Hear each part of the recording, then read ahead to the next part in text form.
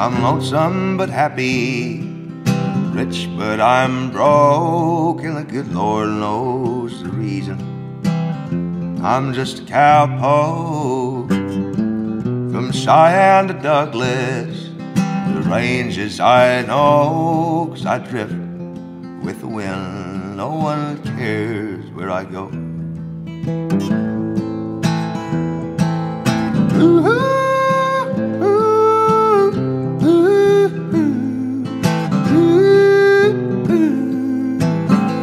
Hello, everybody. Welcome to episode 57 of the NFP podcast presented by 3D Entertainment. The NFP podcast is brought to you by Riverside Dodge, the official truck sponsor and dealership of the show, as well as Hooked Up Enterprises as the official in-arena gear of the NFP podcast. And don't forget Wrangler, the official clothing sponsor of the show. Wrangler, long live a Cowboys. What is up, everybody? Been a long time. We've had finals after finals, events after events, Bucking Bulls of the Year, new Canadian champions, all sorts of fun shit on the go. But before we get into all that, let's get to the boys first. Jason Davidson, how are we doing today? Too bad, LT. Hey, I see you got a Wrangler FR hoodie on. Are you that good? You're that hot? You need to wear fire retardant clothes just in your own house? Is that what that means? FR, fire retardant? Is that what that means? Fuck. Well, you never know when you're gonna have to put out a house fire, eh? So may as well have it on. Yeah, it's fucking we're nice. sending you in first if there's any fires within a 5 That's mile what that radius. means, eh? FR. Yeah, oh, correct. fucking, there we go. Oh, now It'll I be know. like it'll You're be like done that learning. old. It's time to It's time to move on. They say, you're always learning. Do you remember the stand-up comedian Eddie Murphy when he did Delirious, and they were talking about lighting the barbecue, and he was like, "He'll be all right. Just roll little Eddie around. We'll be like, he'll be all right. Just roll little Tanner around. He'll be okay." Oh, I had no idea. It's obviously a lot heavier, and I just got a whole bunch of stuff sent to me from Wrangler. So this one's warm, and I was doing chores all morning. So, good thing. If there's a fire, I'd have been fine. Kept me warm as well. Jason, what's up? How's things? We've been about 3 weeks now since we've been back. We've had the PBR Canada finals. Shit, too much stuff. Probably we're gonna miss a lot. But what's been going on? What sticks out for you in the last little while? Teams finals in Vegas. Yeah. Awesome. Went down there for 3 performances. Was supposed to only watch 2.5, but our good friends at WestJet really, they made my Sunday with the delay, but it made for a painful trip back home to 30 a.m. to 9 a.m. in a rental car in Calgary. Nice. So that was good. Our Nashville Stampede. Who wins it? Who had Nashville? I do. Scott, you had both the teams. Jason, you had the Texas Gamblers? team, the Gamblers, to win. Yeah. So none of us took it. I actually had Nashville as the last place team, as my bottom team. Well, So you were correct. Yeah. They were the last seed going in. Now they win a championship and have the first pick yeah. in the draft this year. I think they should do Space. something with that point system, because I don't really understand how you could be.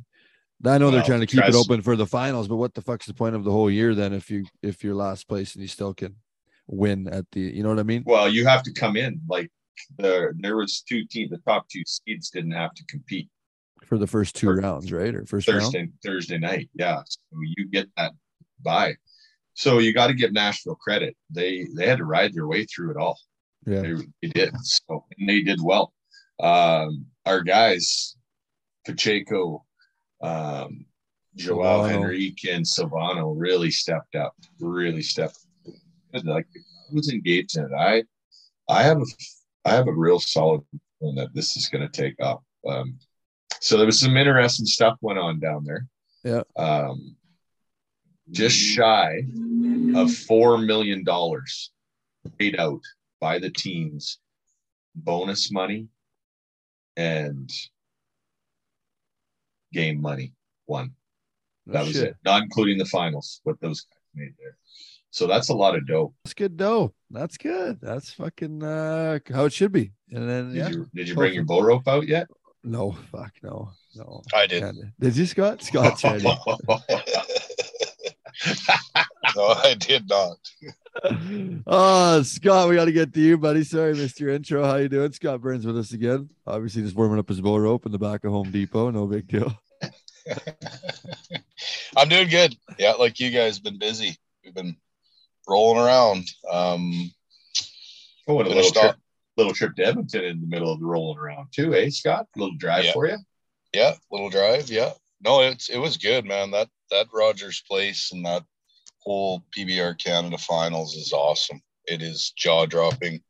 That venue and the crowds this year, and yeah, it was lots of fun. I do not enjoy the drive home from Edmonton, but it's worth it, I guess. How far is it for you? Like fucking 108 hours. That's what it felt like anyway. Especially after a full weekend and losing all your money at the River Cree. Yeah, you know what? I learned that just because when you're playing the colors on the roulette table, just because there's 5 or 6 blacks in a row doesn't mean that red's going to come up. So yeah, kind of lost my shirt on that one, but yeah, I did that. And then you know what, the Pawsey, the Ty Pozzebon Foundation dinner was a hit with everybody again this year, and purchased some stuff to go towards the foundation, and it was just a good weekend all around. So good work there. Yeah, that was pretty good.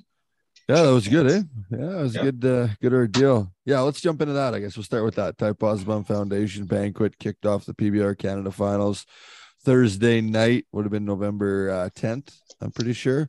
And we've talked about it here on the podcast before too, but you know, nice meal, sell tables to different groups, and we had lots of contractors buy tables, SMS equipment, Teton Ridge, some outside of the sport people bought some tables, as well as all of us involved with awards ceremonies and Scott MCN. And yeah, just a huge thanks to everybody, I guess, on my behalf and from the Ty Pozzebon Foundation that helped out with starting with Sean Morton with the music and bringing all the equipment for that, and Wasey Anderson running all the video, and Lane LaPlante making us a video. The list goes on and on. All the volunteers, everybody that supported, Scott, you guys, your wife, everybody jumped on board.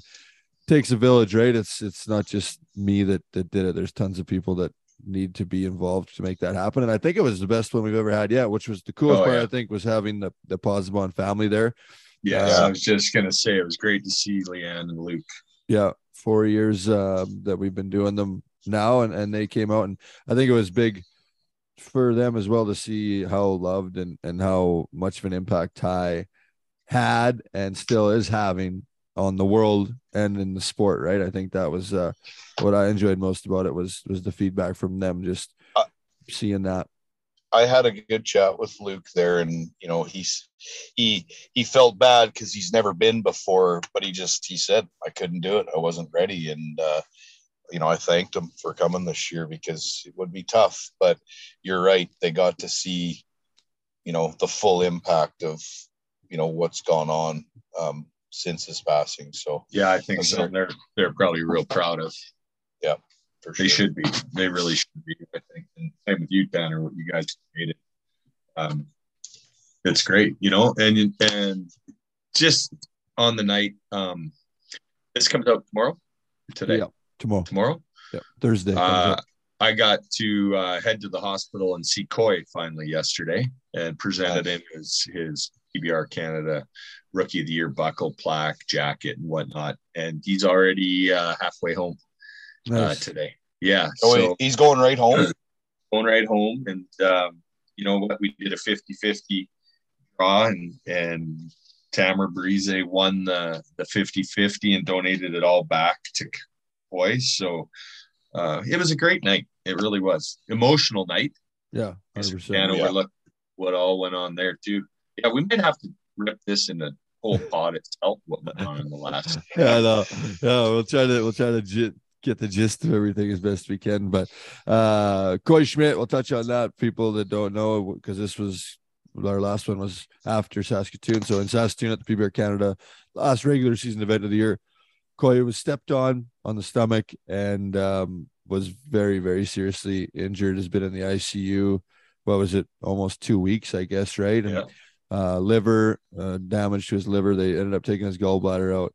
List goes on and on. He fought, and it was very, very scary there for quite a long time for Coy, but pulls through, and obviously thoughts and prayers with Coy now moving forward as well, and all the time that he had to go through in the hospital, and his parents, and just, he's just a kid, 19 years old. So so great that, with a that he bright was able. future.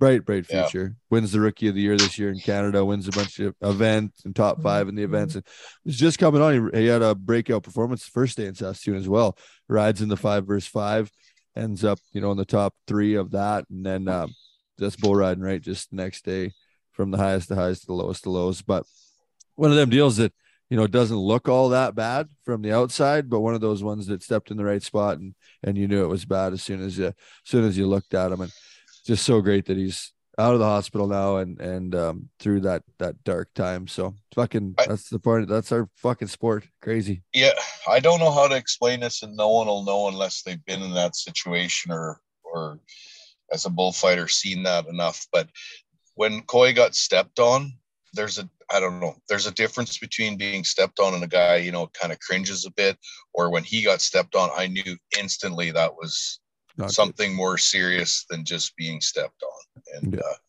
gives you that eerie feeling. And yeah, he's a, whatever you want to call it, he's a lucky boy, that shit happens, I know, but I knew right away something wasn't right. So crazy how you can tell the difference immediately. And it's crazy. Lots of times the ones that look really, really bad from the crowd, that are fucking guys just getting absolutely, and they're totally fine. And then ones that just like that, just one step, but as you know, it's the right spot. And fuck. Terrible. I always said I always would rather be, guys think that like muleys, for example, bulls with no horns, they're easier or whatever, but I'd rather be hooked out of a wreck than be stepped on or run down. You know what I mean? Yeah. At least with horns, you were pitching you out of there, but through the air. It's I don't know. You'd know, but it's loud underneath there when you're getting run over. There's a lot of shit going by, balls banging off your forehead, bells, and it's crazy how it goes. You don't know. You just have that eerie feeling that something's around you, and you're just waiting to see where it's going to step, where it's going to hit. It's exactly. not a fun feeling. So Coy though is it's kind of crazy. We didn't get to it, the injury, but whatever happened to him, now he's through it already now and getting out of it. So pretty amazing to see. And then we did that 50-50 and raised a bunch of money, about $2,500, I think it was, for Coy. So, and then obviously the whole community got together, and I know there was guys that were doing different stuff within the locker room at the PBR Canada finals, and it's a camaraderie, and it is truly like a brotherhood, right? And we all know that it could be any one of us, and you're riding with those guys every weekend. You're sharing a locker room. You're helping them on that bull, and just it's like one of your teammates or one of your brothers going down. So it was, we got the stickers made. Covey Moore did those. They were nice, riding with Coy and all that sort of stuff. So it's just amazing to see how everybody comes together in times of trouble like that. And so grateful that this was one that wasn't the ultimate like we've seen before. So proud of Coy, and hopefully we'll see him back here at some point soon. They said that liver goes back pretty quick. Oh yeah, he's talking about it, so it's good. Yeah.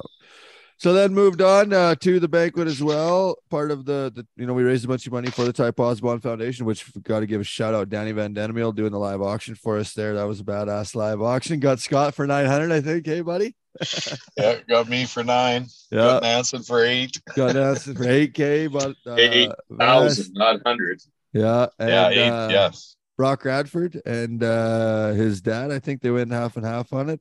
Bremby Ventures, as well as Scott, Brock there. They bought a hand-painted skull by Ty's sister, Amy, $7,500 too. So that's huge though. All that stuff, it's big money, but all of it goes back to the health and well-being of Western lifestyle participants. So that's, I guess, the biggest thing with it is it's all going back, and it's all going to come around in some way, somehow, towards these athletes within the Western lifestyle. So all for a good cause, and pretty cool to see everybody jump on board with that. Along with it we did a big award ceremony, gave buckles to all the personnel and everybody involved within the PBR Canada finals, and a big, huge presentation and tearful situation throughout the Ty Posbon Foundation, throughout the the PBR weekend itself was the retirement of our main man, Zane Lambert. So we got to touch on it once more. We'll try not to cry again. Fuck, I think I'm all cried out from it. That was funeral crying during the fucking thing. That was sad. He was when I was good because it's like he's alive. So I kept telling myself, I'm like, fuck me.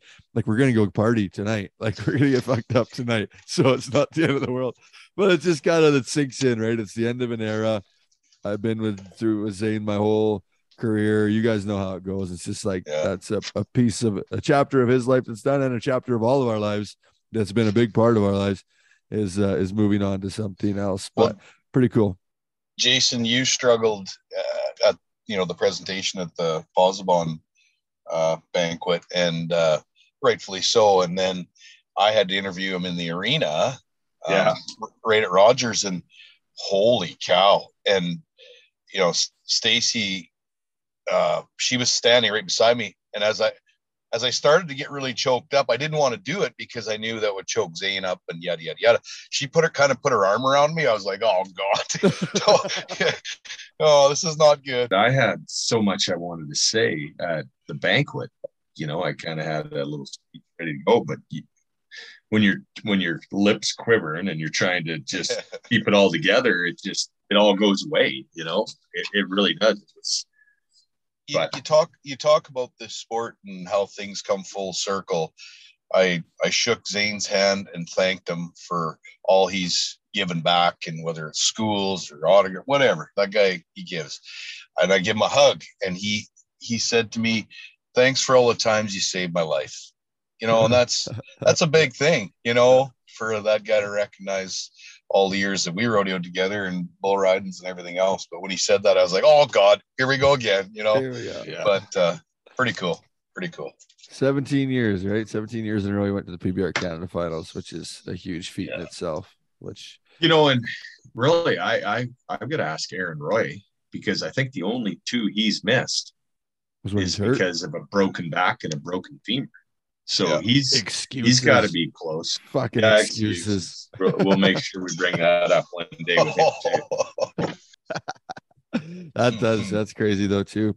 And I think the thing with Zane is that like he's not one of those guys like somebody else or anybody else that has a few friends or whatever. But then there's some guys that don't like he never is in the drama. He's never had any issues. No. Everybody fucking likes Zane. Everybody looks up to Zane. Everybody in the locker room, everybody outside the locker room.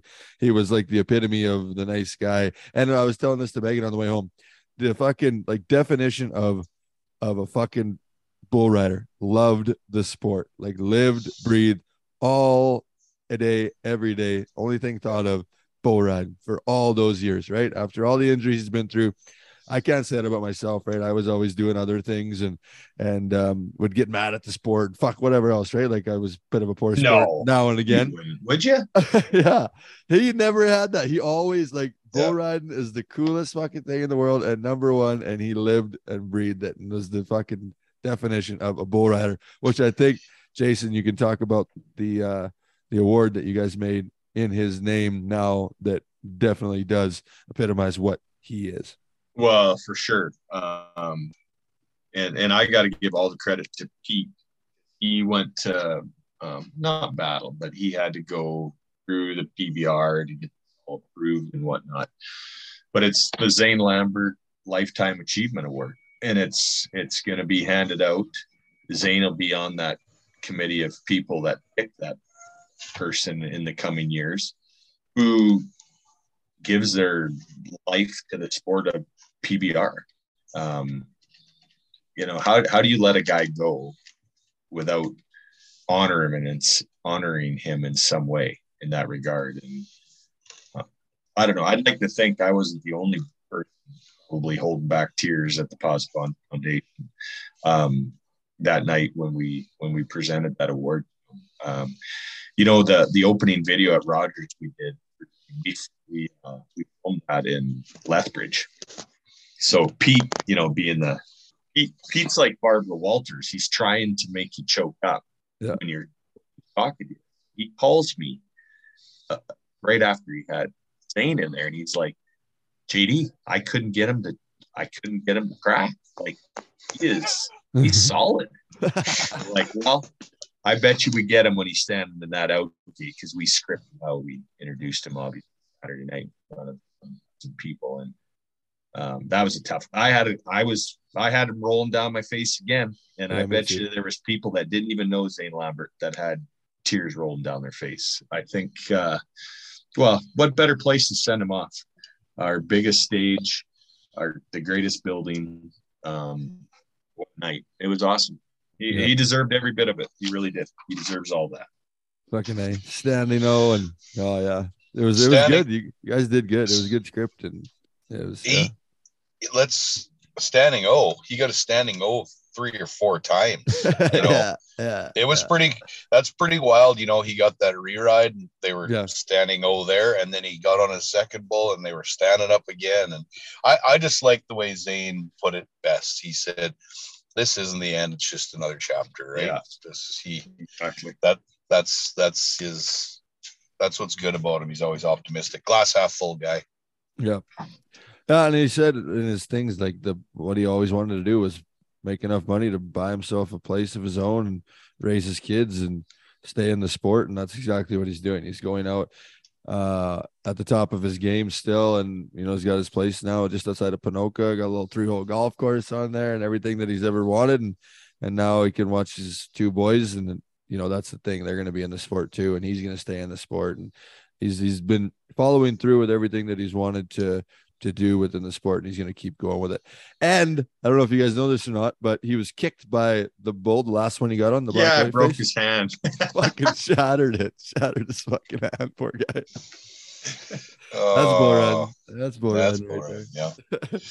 Yeah, but it's cool. And with that too, we'll move on, but we're going to get Zaner on here probably the next episode or one of these next episodes whenever he's got the time. He's doing some movie stunts now. He's doing some behind the scenes work for this show that he's been busy with here the last little bit, but we're gonna get him on, and we'll talk all about his career and everything like that. We got some good stories from the road. I got to spend quite a bit of time with that guy. Hopefully he's not doing handstand stunts. Might hurt right now. Broken fucking hand. Yes, it could. PBR Canada Finals itself, we crown a new Canadian champion in the name of Nick Tetz. Yes, sir. Nicky Tetz steps up to the plate, smashes out 288s, and comes out on top as the 2022 Canadian champion with $107,000 in earnings on the year. Kind of I would say a sleeper. He's a younger guy that, you know, you had like your Dakota Putter pick in there. You know, you had Coverchuck jumping in there, Aaron, you know, the Wiley veterans that are always in it. Brock 100%. Right Brock, to the end. You know, the Wiley vets that are always kind of in there. Nick, this was his breakout year, and bam, wins the fucking title, and couldn't be prouder of that kid. That's awesome. Well, and Coy too. I think if Coy would have had some higher go-round placings, but that's where these guys got to understand these touring pro events. Like, what are we talking about here? 50 points from first to second. That's 2 touring pros. That's it. How many points was it? Was it 26 points or what did you say? 50 points? I'll tell you here. I thought Brock told me something like 26, but that might have been wrong. Is that what it was? 26? Yeah, 26.5 points. That is the win in Yorkton. That is the difference right there. So when guys decide, you know, they're going to stay at home or go somewhere else, you know, that's a $50,000 decision you're making. Every bull counts. That's crazy. Bull counts. Plus the press that comes with being the national champion. Nick's going to get propped up here now, and he deserves that. He really does. I think the future is really bright. You know, we passed the torch, so to speak, with a Zane Lambert, and now you got the Nick that, you know, it'll be great to see what we can, you know, expect from a guy like him. You got Dusty Golden. Nobody knows that name. Write it down. Yeah. There's some good kids coming up. You know who I think is the number 1 bull rider right now in Canada, is like the hottest guy going? Jared Parsons just won the title, but didn't have the CFR that he wanted to have. We're getting to him. That's our interview today. For those that don't know, Jared Parsons coming up. It's a really good one. A lot of fun. But the hottest guy going right now in the last 2 weeks through the CFR and the PBR Canada Finals, in my opinion, is Coy Robbins. Coy Robbins won the average at the CFR, rode all his bulls at the PBR Canada Finals. There's nobody that rode better in the last 2 months of the season, I don't think, than Coy Robbins.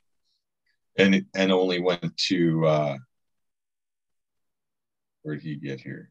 I'll tell you. 22 events. Yep. 22 events. So, and I'll give Coy a hard time. He knows I will. He's 55 points leader. He gets to 5 more events. Did he end up third? Did he end up third? Fourth? Who was third? Butters. Butters, what I say?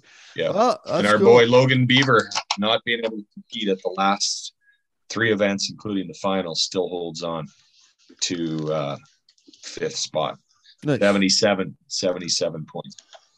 I really thought, if Beaver's healthy, I there is near the drama. We didn't know who was getting that chat. Scott and I up on the stage. That's how tight it was. Yeah. We had no idea. I legit thought it was. I thought it was Brock. Yeah, I thought it was between Brock and Coy. And then when you guys announced, we were in our locker room changing, and then you guys announced. Yeah, Nick was in the locker room. Yeah. So I had to run and get him. Those 2 big 88-point rides, which could have been for sure 90s, both those rides. Oh, here we go. Should both of those. That? I don't know. I think that's been discussed enough, the jet team drama, but no, I think it is what it is. And I think a guy like Nick, same thing, didn't let any of the other shit bother him that some of the other guys were letting bother them, and focused on riding bulls and rode those bulls. Same as Jared, stayed on his bulls, rode all the bulls. I think that there's the outside influences. I let them get to me all the time, always trying to fucking be the guy that was helping everybody else out and all that stuff. And instead of just focusing on riding bulls, and you get to a point in your career. And I think Jared's there now where it's just focus on your job, do your job, go win the money, right? All the other shit. There's going to be ups and downs. You're going to have good scores. You're going to have bad scores. You're going to have all different. It's a judge sport. So no matter what you do, somebody's going to think you did it wrong. If you focus on your task at hand, the one thing that you can control, which is riding your fucking bulls, they can't beat you. Look at Jared Parsonage. Yep, absolutely. My opinion. Bull of the year goes to Phantom Fury of the Wild Hogs. Another kind of come from behind her there, which it was a tight race for that as well at the end of the season.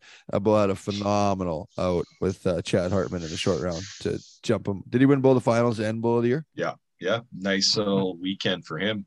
About just shy of $14,000 payoff for one trip. Yep. Yeah. How many entry fees do you got to pay to win that at a classic? I don't know how it works. Same team. We're all same team. I know where you're going though. I'm not going anywhere. No, it's pretty cool to see. And it's just a nice fucking little rubber-footed mule. He pops in the air, spins to the left. That's a great bull for bull riders, for everybody. I like that thing a lot. Scott, what stood out to you was maybe the highlight of the weekend throughout the finals? There were so many different storylines and so many different things that were going on. The arena itself, the fucking crowd Saturday night was through the roof. What was the highlight for you? I would have to say the race. Like you said, it was anybody's game, and some of the storylines that we had going on as far as the TV was concerned, nothing kind of played out like we thought it was. I mean, like we thought it was going to. Obviously, Dakota Butter, Brock Radford, Brock was making that surge and just didn't pan out at the end. And I guess that's just the way it goes. But yeah, every kind of had a theory of how it should go, and it definitely, I mean, don't get me wrong, Nick was in the hunt, and I think just in the end it was the way it all played out, and it made it good. I mean, it's interesting, and that's the good part about it. You just never know. It's bull riding. What about you, Tanner? Well, what do you think?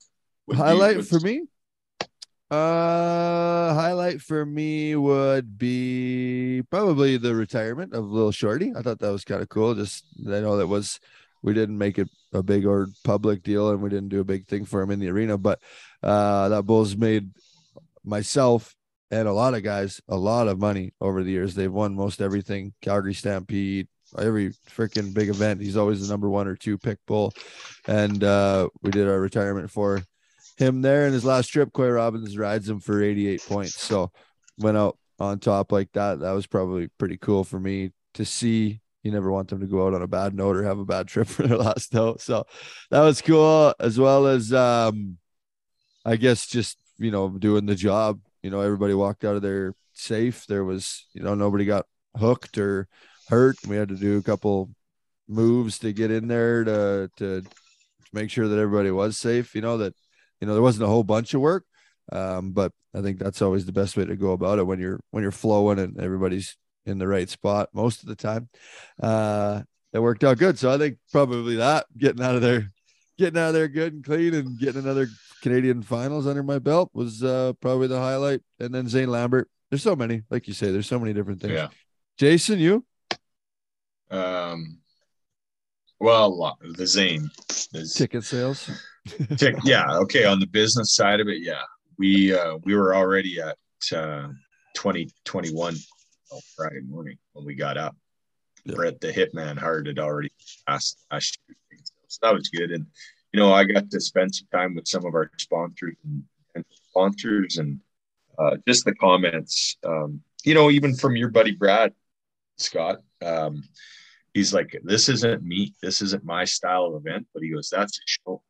Yeah. Your sound man was playing, and I don't know what the heck he mentioned. I'd never even heard of them before. Me neither. I'm like, oh, okay, sounds good. Yeah, and he's just like this. You're at an event when they're playing that. All right. So yeah, I think the feedback. Brad has been to, Brad. He's been to every major concert, whatever there ever has been. And Sunday morning when we were loading up to leave, I'll just reiterate what you said. I met him in the lobby, and he was still like, that was the best thing I have ever been to. It was action-packed from start to finish. My girlfriend is in love with Brinson. So it was good. Brinson's on point too. Fuck, he's good. He's fucking, he seems to be getting better and better too. He's got his first UTV. He does? Flint's booked over the NFR, so he's going to his first UTV. Tucson? Nice. No, not Tucson. Whatever's the next week, probably. Yeah. He deserves it, man. He's on the ball and he's got his shit figured out. Tight. I do want to add one more thing. Our old buddy Brett Gardner, he is the voice, and we obviously know that he is the best out there. But even from the tribute to Zane to bringing crowds up and down, and that guy, he is the quarterback behind there. There's a lot of voices in his head, and I don't mean that in the crazy sense. In that, he's got a producer in one ear, he's got Pete. Oh yeah. He's got to do a lot of shit that no one really realizes, and still makes it sound flawless. So, kudos to him. Yeah, I agree. And he's running two shows, right? He's running the live show and TV in his ear. Yeah, he's got somebody in his ear at all times. If you guys could hear it, because I hear what he hears when it comes from Larry Isaac, our producer. Yeah, you're right, Tanner. They're counting him out for TV, counting him in for TV, and not a person in that audience would know that is happening. That's how good he is. So, and do you guys ever have to talk when somebody's fucking talking in your ear? It's impossible. It's impossible. Fuck. I said it in our last production meeting, and I mean it. It always gets overused, and you see it on every post. The best production, the best. It's the best. I meant what I said in there. Yeah, have a look around and tell me who you would rather go into any event with than the guy across from you, the woman beside you, or the person right next to you. Who? And send me a text so I can grease on Monday. I didn't get any texts. No, it's good. It's good crew. Well-oiled machine that rolls pretty smooth. And a guy like Brett, just like you say, when you got those guys that know exactly what to do, when to do it, how to do it, it just makes everybody else's job around them easier, right? That'd be great for Brinson as well too with Brett, right? Like they just know when to feed off each other, when to roll. We always say, Brett's the quarterback, and at the Pozzebon Foundation dinner, I'd look at him and I'd go, okay, well, do you want to do this part? And he's like, no. He just looked at me with kind of that smirk, like, no, you're gonna do this. Like he's making me do shit that's outside of my comfort zone. But I guess that's just a way of pushing you a little harder and making you learn and do stuff. So that's good too. There she goes. Highlight two. Speaking of Phantom Fury, I got to go back. That was the bull that Lonnie West wins the last regular season cup event with in Saskatoon. A great score. Really set that bull up for a bull of the finals or bull of the year title event win too. So that can't be overlooked. And then Lonnie, back to a few injuries, but hopefully he gets those healed up. He had both shoulders tied down, and he says that he doesn't need surgery on them, and he's just going to take some time off to heal those up again, which does suck because Lonnie, like Saskatoon the weekend before that during the CFR, was one of the best guys there. So fuck, we just got to get that guy healthy, and there's no telling what he could do. I felt bad for him when he left on, I guess, Saturday morning in the lobby. He was shaking hands with the wrong hand because obviously of injury. And you can just kind of see it was like this beat down and time to go home, I guess. So hopefully speedy recovery to him, like you said. And then Brock Radford, for the third time now, has been the number 2 man in Canada, which has the fucking sting, poor guy. But I was looking too at the stats and listening to Zane Lambert interviews, and Zane talked about it in his career that he never thought he was going to get over the hump and win that Canadian championship. 3, 4, 5 years he was second place to Schiffner, Aaron Roy, most of those years, and it always came down to the finals, and he could never get over the edge. And then he finally did. Then he was a 2-time champ after all that too. So I know it looks dim, and Brock's probably pissed off and mad, but I mean, at least you're in the hunt. At least you're not fucking 10th place or something like that, right? So you got to look at the positives and know that keep grinding, keep putting your head down, and fucking putting in the work. That first place will come at some point. I know one other thing that's a highlight of the finals weekend. The size of the goddamn clock in that building. that thing is massive. My son Dylan, he was like, this is the craziest building I've ever been in my life. Some lady took them for a tour, showed them kind of the behind the scenes, and he was in awe. And if you watch the crowd as the bull riding's going on, there's lots watching live. There's lots staring up at that, because how can you not, right? It's that thing is unreal. Yeah, she's quite the building all around. Pretty wild right there in the middle of Edmonton. Pretty cool that we can have a bull ride in there and finish it off there. And Jason, I think we're going back there. Is that public knowledge? Yeah, we got a 2-year deal in place, so that's where we're at till 24. Perfect. Jeez. All in all, though, full wrap up on the PBR Canada season. I think it's always easy to say it's the best one yet at the end of the year, but I think coming out of COVID and all the bullshit that was going on, and then to have the season that we had, to have the race that we had, the bull race, every aspect of it, I think was just souped up more than it's ever been. And I think we just keep growing on that. And the guys are buying in. You see the guys, you got a guy like Nick Tetz just within the PBR Canada. We talk about it with Jared in this podcast coming up, but I talked about it with Zane as well. And he always talked about a dream of his was by the time he retired that there was guys, Canadian kids, young kids that could make a living just within Canada, make over $100,000 just riding in Canada. And he was pretty happy when those results came back. We were sitting in the hotel room. We obviously had a Sunday fun day at the West Edmonton Mall, which was a lot of fun. Went ziplining. Layla went ziplining as well. Anyway, so he got those results and looked on his phone, and it showed that Nick set the record in 107,000. And he was more excited about that, I think, than he was for his retirement. He's like, I've always wanted this. This is what we've always been pushing for, is more money, all this stuff. So hats off to Jason, you guys, everybody, all the production producers, everybody within this Canadian realm that's stepping up to the plate and making sure that these guys can make a living riding bulls. It's pretty amazing to see. And I'm sure Nick and all the bull riders are happy. And you kind of see that. Do you guys see that right now? I see a shift. Everybody, all the posts, everybody, the bull riders are putting out appreciative and wanting to be a part of this PBR team, which they've all been rodeo guys for a long time. And it's good. Both of them are good. They're both working, but I do find there is a shift of these guys wanting to jump on this PBR Canada bandwagon. Did you come to the rider meeting, Tanner? No, I didn't. I had some interesting stuff for the guys to go over there that I'd never dissected before. Nobody pays any more money than PBR Canada, any association, and they shouldn't. That's the way I've always wanted it to be. And last 2 years, we've been there. We on the year, go down the top 20 guys, any association, PBR Canada pays more. If you even go to the next 10, we're still number one and any finals. Add up all the finals money from any association, and PBR is number one. I don't know why I didn't do that last year, but I took the time to do a little math this year on that. So, and we plan on taking that to another level. No entry fees here in Canada next year for any PBR riders. We haven't been doing it for the cup events forever. Yeah. Oh, no shit. I didn't know that. So minimum prize money jumped up. Yeah. To $12,500. So the guys won't be riding for less. They're just not riding for each other's money. Yeah. Well, I am getting my ball about that. Some of these smaller events, you're basically riding for your traveling partner's money. The entry fees, just a pot. Yeah. You take a $3,000 added event.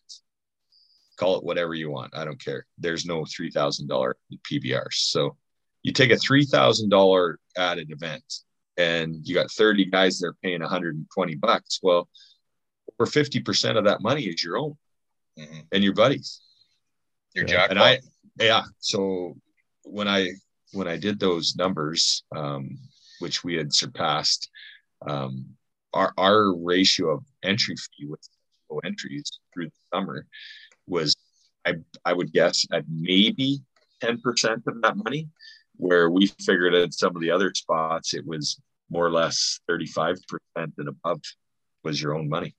I told the guys, I said, I'm saving you on 30 events, whatever X amount, $4,000 on entry fees. There's your endorsement for the year right there. You guys all want a sponsor? Well, you got one. Yeah.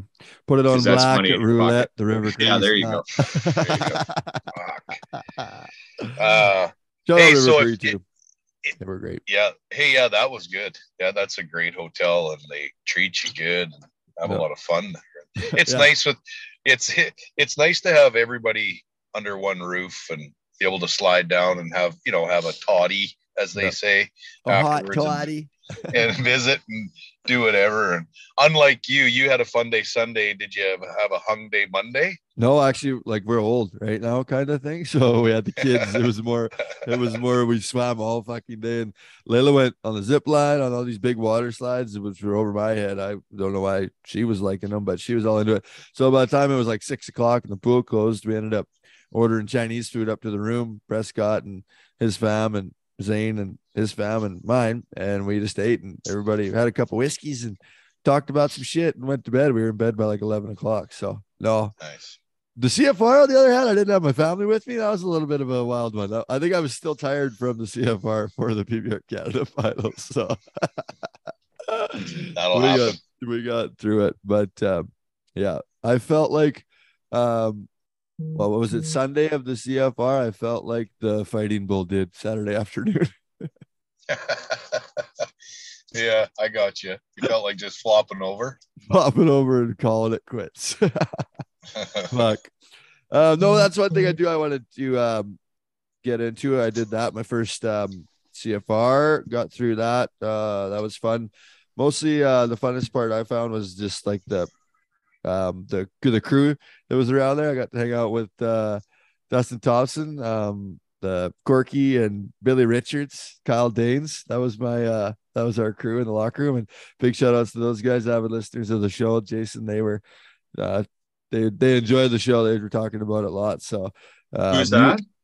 Corky and Billy Richards and Kyle Danes and all the old bronc riding crew. So they run like the production and the in arena stuff, shoot boss and all the different stuff within the CFR there, as well as Turkey, Tanner Gerlitz, and that crew of guys. So it's a really good crew, fun crew around there of kind of the old rodeo bronc riders. And we were, same thing, sat around and after the perfs every day and tell stories and drink some beers and reminisce the good old times. But big shout outs. That was the biggest thing I've had, I think, from the 3 weeks that we've been off of this, is the amount of people that just lights you up. Just, where's the pod? Where the fuck's the pod? Yeah, I know. Hey, I ran into Billy, the old stock guy for PBR teams there.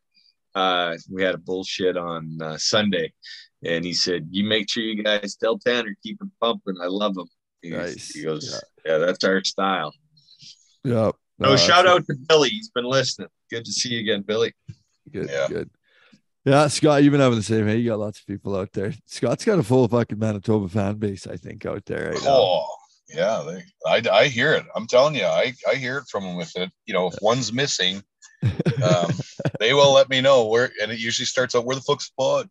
I'm like, I'm not the leader here. I just go and they tell me. So it is good. It's good to know that people are listening and enjoying them. The hardest thing about scheduling these is I have to schedule around your East Central Hornets fucking schedule for your team, Yeah, well, I know. I had a skate the other night there. I was pretty sore after because I had to practice defense, right wing, left wing, center, and strap the pads on. Oh, you're the Stetson Wright of the Hornets, are you? I am the fucking Stetson Wright of the Hornets. Telling you. Hey, have we had one since Bear got traded? No, we haven't. Yeah, that's just a new opportunity. Boy, he slid right in there. He's been playing well for him. He's got his first one the other night. Last night, actually. Where'd he go? He's with Seattle? No, where did he go to? Vancouver. Yeah. Ethan Bear.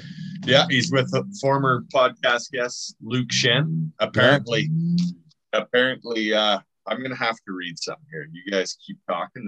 Well, we're gonna get into an ad read quick here, Scott. Okay, you do that ad read, and I'm gonna come up with an NFP plug here. Perfect. Good. Okay, this ad read is for our friends, Scott's newest best friends at Riverside Dodge. Riverside Dodge in Prince Albert, Saskatchewan is home of the award-winning Ram truck. They're the brand new trust to haul a trailer load of rank bulls along with your crew up front in the cab.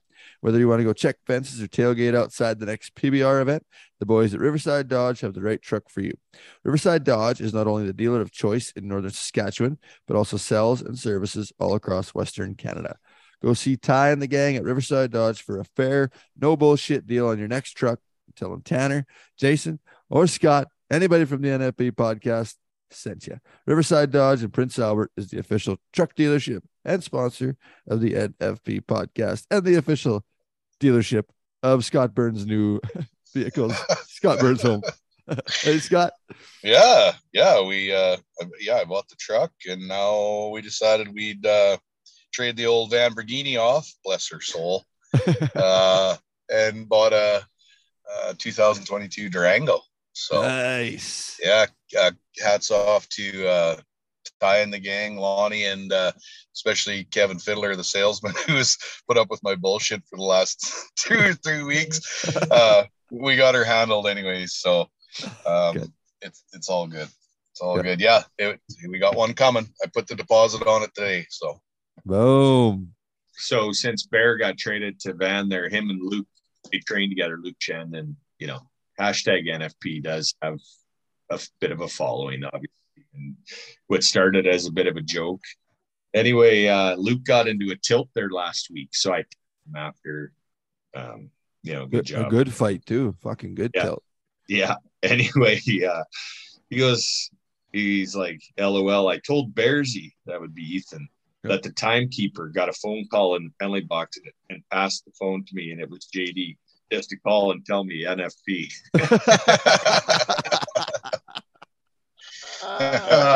I seriously laughed out loud with that. It was good. And then he's like, so I texted him back and LOL a couple hundred times. And then he said, me and Bears, he probably tell each other on the bench about 30 times a game, NFP. He loves it. So. Oh, that's cool. Yeah, that's badass. So is he liking it then? Loving it. That was his spot. If he could have picked a place, that's where he wanted to go. So I'm just glad it's working out for both sides. He's got a contract up here at the end of the year too, right? He's only a year away from free agents. So he is, right? Contract year. Yeah, he's doing what he needs to do, and he likes it. I think you got to be in an environment, obviously, where you want to be in a work where you're happy and comfortable, and you just like anything. Yeah, absolutely. Yeah, absolutely. Exactly. Cool. Okay. Well, we have been rolling for a long time. I'm sure we missed 9. What the fuck? Emergency alerts. Do you guys get that too? I got one too. Yeah.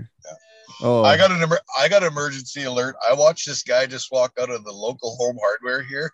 That sucker was weighing in at 350 and crawled into like a Honda Civic. Yeah. And that sucker sat down when he sat down, the mud flaps touched the fucking pavement. It was hilarious. You had to see it. Poor bastard. Anyway, should maybe buy a 3/4 ton at Riverside Dodge so that wouldn't happen. Nice plug. Nice plug. Okay, a couple other housekeeping items to talk about. I told you guys in the last episode that I had retired my hard hat and vest from the fencing gigs. Well, I didn't. I went back on the fencing line and we did one more highway job, me and the boys, and banged it out. So I lied about that, I guess, but one of them deals. Hard hat. Well, speaking of retirement too, I told Big R, you guys got to bring. I didn't know little Shorty. I don't know how I missed that one, but he's got to come back for one more. Sorry, one more. Maybe PA. Maybe this one here. Yeah, could do that. Towner. I don't know where. Something like that. He's good. He left on a good note. You knew it. It was on this podcast. Shows how much you listen to what we say on this podcast. Yeah, that's you're like the guy that's just thinking what they all say. He needs to bring up about himself. No. I was probably thinking about what I had to do as soon as we got off because my day doesn't have enough hours in it. Look at my hair. Look at my hair. You guys see my haircut?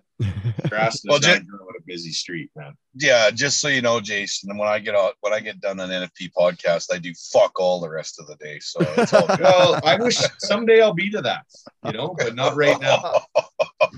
God. Yeah. Speaking of Brinson, I've got to get off the phone and get on the phone with the government of British Columbia so I can get a permit so we can bring the little back down. Yep. All the different moving parts. It's good.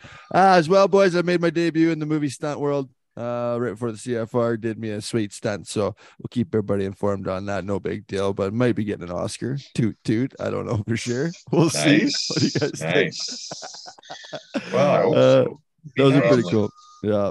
So other than that, I think we're set. You guys have anything else that we are going to talk about? I think that was a pretty good recap on the season, and we're looking forward to, I guess, now next to the NFR, watching our interviewer here, Jared Parsonage. He talks about it, but all of our guys, the Wright brothers, Zeke Thurston, all of our 3D athletes, as well as all the Canadian athletes and everybody. That's kind of the next big hoorah is the NFR that we'll have to do some picks and some talking about next time we have this podcast. I think I know who Jason's pick is for most every event all around. Yeah. Most everybody's pick for that. Well, I wonder how long they're going to wait. They announce he is the all-around. Is he already last won year? I think it was in July. Yeah, no shit. They had it one in August last year, I think, too. But like Flint said on his show, he's like, I don't know why they waited till the 8th before. They had to mathematically. But this year is a complete blowout. Yeah. Well, they got to make some drama with it. You got to wait till there's a dead spot and then fill the hole with that. Yeah, I guess so. Sure. You know how it goes. Okay, ad read. This next interview with Jared Parsonage is brought to you by Get Hooked Up. For the biggest moments under the brightest lights in the biggest situations, get hooked up. Hooked Up Enterprises is a creative partner for Western sports and beyond, providing customized arena wear for some of rodeo's most elite athletes and state-of-the-art arena wrap display products for some of Western sports' most prestigious events. They are the official in-arena gear of the NFB podcast. Find out more at www.get-hookedup.com or follow them on Facebook, Instagram, and TikTok. Stand up, stand out, stay hooked. I like that one. All right, fellas, that was good to get back in the game. Now that all these finals and everything have kind of slowed down, hopefully, I know I say this every time, but hopefully we can keep banging these out every second week. So we won't be back next week, but the following week we'll be back. And I'm going to try to get it with old Zane Lambert to talk some stories of retirement and life on the road from there. But we'll keep everybody in the loop on that, and we appreciate all the support and taking the time to listen to these podcasts, as well as give us your feedback on keep bumping them out. As long as you guys like them, we keep bumping them out. So with that, Jason, Scott, that was fun. Appreciate you.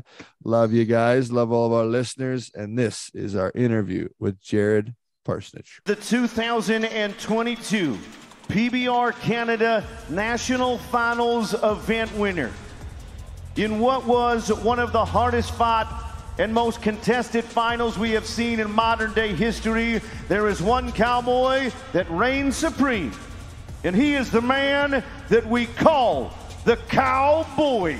From Maple Creek, Saskatchewan, ladies and gentlemen, PBR Canada Finals champion, this is Jared Parsonage.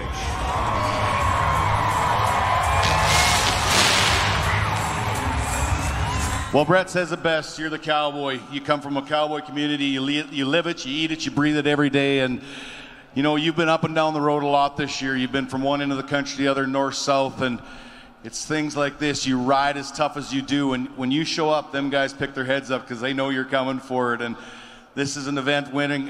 Let's just talk about it. What was going through your mind getting on that last bull? Well, I kind of got first pick there in the end. And I'd seen that bull quite a bit. He's been a really good bull, and I honestly didn't think he was going to make me have to work that hard for it, but he brought it today, and I had to bring it back. As we move on, your year is not done yet. You're heading south to Yellow Chutes of Las Vegas, and that's what you've been striving for your whole life, and to, you know, leave here headed that way with this under your belt, it's got to be a confidence builder. Yeah, you know, that's something I worked really hard at this year, and it's a dream come true, and something I'm pretty excited about here in a couple of weeks. And, you know, this event leading up to this, you want to set the tone on the right foot, and I'm pretty excited it went the way it did. Our guest today is a 3-time Canadian champion, 2 times in the bull riding, 1 time an all-around champ, a 7-time CFR qualifier, a 7-time PBR Canada qualifier, as well as a PBR World Finals qualifier. And in a few short weeks, he will make his debut in the Yellow Buck and Chutes at the NFR. From Maple Creek, Saskatchewan, in the words of Brett Gardner, it's the cowboy, Jared Parsonage. Where's the Kid Rock? How you doing today? Yeah, we'll have that. We'll have Kid Rock going for the intro of the whole podcast. Good. Thanks for having me. Good to have you, buddy. How's things? You just got home from a very successful weekend, PBR Canada Finals, but we'll get into that in a minute. What's going on now? What do you got on the go here in life? Yeah, good to be home. Just getting everything organized, vaccinated some calves today. Calves are weaned. And, I don't know, shot some coyotes this morning. mRNA? Oh, no. They get everything. Shoot, they're Pfizer? fully vaccinated. Pfizer or J&J? Well, if Trudeau would buy the vaccine, it would help out. Yeah. That's right. Yeah, no, get some stuff around here done and work done before everybody leaves in December. So, yeah, things have been good. I think I asked you when do you officially leave for the NFR? 27th. So I got to be there the 28th. I guess the back number thing's the 29th. Check in the 28th. You guys are going to drive down, Jared? Yeah. It's only 16 time. hours from here. So it's 16 hours and it's 4 hours to an airport. By the time you piss around with all that stuff and with a kid and everything that comes with having a kid, it's easier to drive. And not have a vehicle for 15 days in Las Vegas probably wouldn't be the easiest either. Where do they got you guys stand? Treasure Island. TI, eh? Yeah. You better make sure you win because that fashion show mall is right across the street. Tulsa is going to have her way with your visa over there, man. Yeah, might run it up. Well, might as well. Somebody's got to. That's true. Well, the amount of money you've been winning here lately, that's all good. And then no kidding. Add to it down there, I'm sure. What's I don't the seem to have season earnings out here, John Wayne, to date? After what'd you get out of Edmonton, out of Red Deer? Red Deer 27. I had 82,000 in the CPRA, and I think like 53 or 54,000 in the PBR. Here, and what was the check you got in Edmonton? 39.5. She was a good one. It was nice to see you sign that. Well, hey, fucking A. I'm more than happy to sign those kind of checks. I'm just glad it went through. I saw it went through the bank today. I'm just glad you got the money. Glad I wasn't headed up to Saskatoon right now. Exactly. Right. Yeah. With this Cayuse gun. Yeah. That's pretty good though for even for when you started, Jerry, to think of whatever the math is, over 100,000 just in Canada that's before your US earnings and all that sort of stuff, right? That's got to be pretty cool to see for you and all the guys that you can make that much money without leaving Canada. Yeah, it's awesome. It just shows everybody like how much opportunity there actually is up here if you want to like really focus on riding bulls and be serious about it, that there's good money to be made with very minimal expenses against it. Yeah, sure. Yeah. What did Nick Tetz? He won over 100,000, right? For 107, 107 on the year. I just looked today because I was kind of curious. I think Dalen had excuse me, I think Dalen had the single season earnings record at 98 something from 2019. Mm-hmm. So yeah, So good sign. Did you pay 50 in 2019? Yep. I did. That was the first year, right? Yeah, that's correct. In Saskatoon. Right. And then it was 20 in 2020. We just thought we'd keep the 20s lined up, and save ourselves a little money because it was so so lucrative. It was so profitable with 100 people in the building. And I think Cover Chuck was I want to say he was just shy of 90,000 last year, and Nick was 107 this year. I wonder if Nick went and bought a semi like Cover Chuck did. No, but I did talk to him, and he was at Home Depot with Maddie, and they were buying stuff for home reno, and I'm like, maybe leave Maddie at home. You never take your wives or girlfriends or fiancés shopping for house stuff, because Home Depot probably ain't where they want to find their stuff. Yeah, no doubt. Can tell you for free, it eats up 100,000 pretty fast. Pretty quick. Yeah. Jerry, how many days is it that you will be in Las Vegas for the NFR? What's the total number look like? Probably, get there the 28th, kind of just cross the border and get down a ways here the 27th, and then probably be home like the 12th. So I'll be there more or less 15 days, really.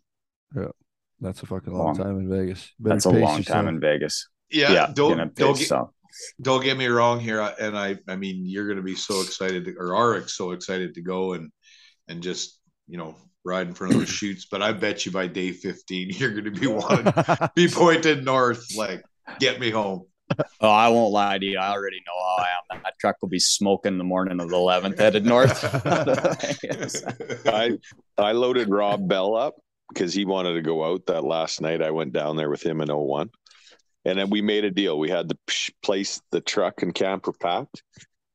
And he knocked on my door when he got back to the Gold Coast. I forget what time it was, 4:30 in the morning. And we went right in. He went into the camper and he woke up somewhere, I don't know, north of Salt Lake City. And I drove straight through to Water Valley. That's how bad and then I had to drive to Lloydminster because that's where I was living. I couldn't wait to get out of that place. Couldn't wait. Was that the year you were the alternate? No. We never knew you went to the NFR. Yeah, I didn't know that. Wow, you were an alternate? Shut the you guys fuck wouldn't up. know. You guys don't know what those shoots look like. I forgot. Sorry, Jared. Now I have something. Something in common here in another month. I've gone to a performance. I know what they look like. Me too. I watched one. Oh no! All see what I gotta put up with here, Jerry. See what I put up with from these assholes. He's good at handing it out. He's good at handing it out. I was gonna say I've been around long enough to know it goes both ways. Yeah, thanks. I'm just trying to engage in some constructive conversation about how Vegas wears a guy right down. Whatever. I knew it was coming. I knew it was coming. I had to give it to you. What's next? What else you guys want to fucking beat me up on? There'll be more here as we go. Jerry, what I was gonna say was you'll be like fucking me at the CFR and just instantly, as soon as the last bull's buck, ready to get out of there. That's usually the greatest places to get to and the greatest places to leave. Normally is how they roll. But if you can win a bunch of money at them, it usually feels a lot better. Speaking of that CFR. Coming off your Canadian championship, didn't end the way you want it to go, but your whole year, I guess you could touch on within Canadian rodeo. First off, I think that's, like we talked, that's why you ended up with the championship. Didn't have the finals that you totally wanted, but what you did during the year, I think got you over the hump to win by what you end up winning it by.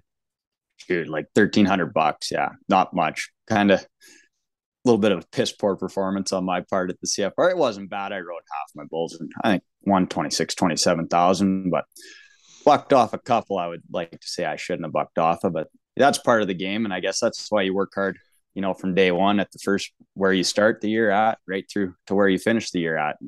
And I guess that paid off for me this year. And, Canada was kind of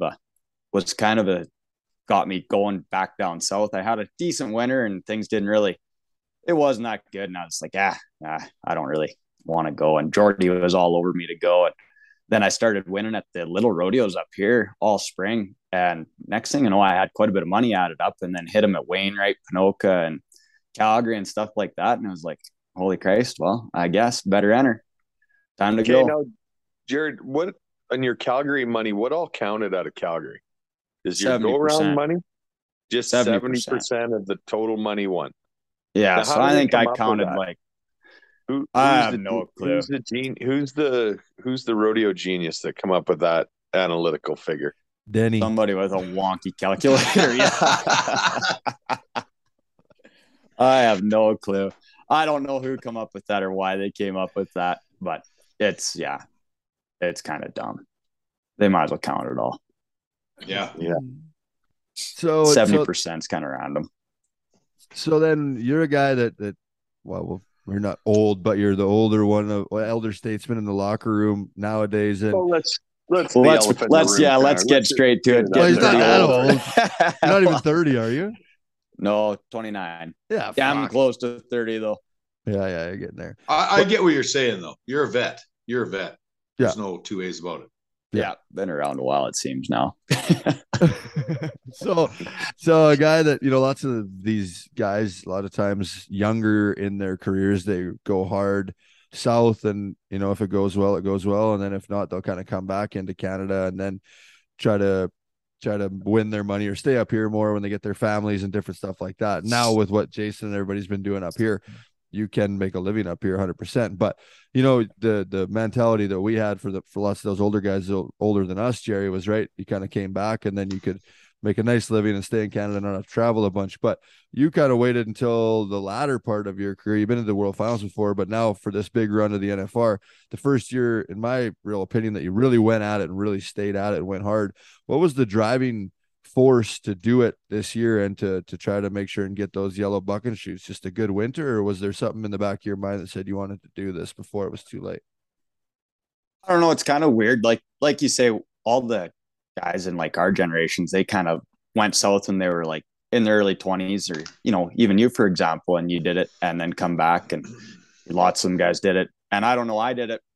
And I'll say I guess I can realize it now, and I can say it now. When I was younger, I don't know if I was even good enough when I was younger per se, but I always wanted to go home and thought I missed home and was worried about home and worried about everything at home. The older I've got, the more mature I've got to realize that home will always be there and that stuff will always be there. And even when I'm gone and missing home, I'm still able to be a good bull rider. Whereas when I was younger, I wasn't really able to differentiate between all that and be able to put that in the back of my head and still put out what was required to be a good bull rider. And then now I think that I'm older, smarter, maybe a little wiser. I find it easier, to be honest with you. I know what my job is, what do I got to do, why I'm doing it. I have lots of reasons to do good at home, stuff that, bills that need paid. And I don't know, I just find that motivates me, and it's easier for me now than it's ever been. I don't know, maybe it's just a completely different cycle. I've always been a little bit of a late bloomer through all the things I've ever done. And I think it just become, as much as anything, when realize that all this stuff will always be here and that I can win a lot of money to support stuff like that, riding bulls. That's just maturity right there, Jared. That's all it is. Because when you're younger, well, I don't think you grasp that. I see that a lot with hockey players. I really do. And what the difference between hockey and bull riding is, or rodeo, I find, is we expect more out of these kids as hockey players younger than we do out of you guys as rodeo or bull riding athletes. Because at 21, 22, if you're not playing pro hockey, you're done, Right. And sometimes if you can't figure that out at that young age, it's over. I've seen it happen a lot. So I think that is a good way to put it, though, is home will always be there. I've had some good farm boys. I had a Beachy kid, was an old PA Raider. And I remember I think his dad wanted it more than he did. Right. And he always, he always said, tell that kid the farm will be there in 15 years when he gets back. Tell him to go give this a shot. So, yeah. But it's a thing. It's hard. It's easy to say, but hard to put into your mind and understand. Like, I'm still that way. Like, I'm not afraid to go home as fast as I can go home and stuff. Yeah. Love home, but I know I know it'll be here, and there's certain things and ways, and I'm lucky with my parents and wife and everybody that's here. And Grandpa still kicks around and chips in lots. This year being gone rodeoing so much, if it really wasn't for Grandpa, he's going to be 89 years old here in 3 weeks. But he spent a lot of time on the tractor. We put up a big green feed crop this year, and without that, I realize how lucky I am to have that and appreciate it. So I think it makes it easier to ride bulls, makes it easier to win because you understand all that better. Like you said, maturity. Yeah. Has there ever in your rodeo career, with you leaving all the time, and we all kind of know what that's like when it comes to a big ranching operation or farming operation, have you ever got the feeling from your dad or your grandpa or anybody that, geez, maybe you shouldn't go because there's lots to do, or have they always been behind you 110%? I can honestly sit here and say it's been behind me 110%. I'm pretty lucky that way. Mom and dad and grandpa and all them. And, I grew up around rodeo and super involved in rodeo, and they understand it. And dad, he knows that there's this is opportunities that don't come and aren't going to come very often. And there's little jobs and stuff that really you think it's important, needs done, but you can get by on a lot of basics things and get caught up later on. And, I'm pretty lucky. Dad's just, whatever, good enough. It'll be fine. There you go. Jeez. Scott, I sure wish Glenn thought like that when I was 20. I sure wish Ryan thought like that when I was 20. Wow. You guys are probably up to different stuff. You guys are probably up to different stuff when you were 20 than Jerry was too. Maybe. It's always been interesting though, because and I appreciate it, that part too, now that I'm older. I always, even high school rodeo and growing up going to the CCA rodeos and everything, it was always an expectation that there's certain parts of the work that needs to be done before you go rodeoing or be gone, or there's certain expectations and responsibilities. And I've had those since, I don't know, I was a steer rider, right? I've never been one to stay the extra day to go to the lake or do anything like that. If you had a chance, you got home and you got up in the morning. If you got home at 2 or 3 in the morning, you got something done the next day because that was important. There were certain things and you had those responsibilities, but that comes with being able to leave too. Yeah, exactly. Yeah. Well put. Speaking of family, Jared, what do you got? How much money did you have to drop in NFR tickets? That's always the big question around Las Vegas. How much money you spend on tickets? All of it. The whole show up check. Yeah. Lots. It's good though. I'm glad I got lots of family to spend it on. Is your grandpa lots coming down? Yeah, lots coming. Grandma and grandpa, I don't think are gonna, but yeah, my mom and sister, she's down there. Mom and dad and sister and some aunts and uncles and stuff like that. And then I think my grandmother, my granny, my mom's side's gonna come. But no, my grandma and grandpa are gonna stay home. Vegas is a lot of wandering around, so it'd be a little tough. I think if it wasn't for all the walking, they'd come. But yeah. So I guess they'll be hooked up on this high quality Wi-Fi channel. High quality Maple Creek Wi-Fi. Let's go, man. Just for the record, I find it hard to walk in Vegas sometimes too. It is tough. Oh yeah, for different reasons. Scott, one time, what did you order? Like 3 triples because you thought it was last call. Yeah. 3 triples and triple fat burger. Yeah, and a triple fat burger. Go hard or go home. Love it. Jared, though, in all honesty, it's such a huge accomplishment to make the NFR in any event, no matter where you're from. But to join the list of Canadians, the very short list of Canadians that have made those yellow buck and shoots, is it stand out to you? I know Canadian titles are huge, different stuff like that. Is this your biggest accomplishment, you think, is making these yellow buck and shoots? I think so. Yeah, I for sure would say so. I don't know. Once I hit a point, I kind of expected to win a Canadian title, and the traveling to go to the NFR, I don't know. I could honestly, I told people here around home and stuff in June and July when I was set up to go to the NFR, I was in the top 25 or 20 or whatever and started entering at Cheyenne kind of thing.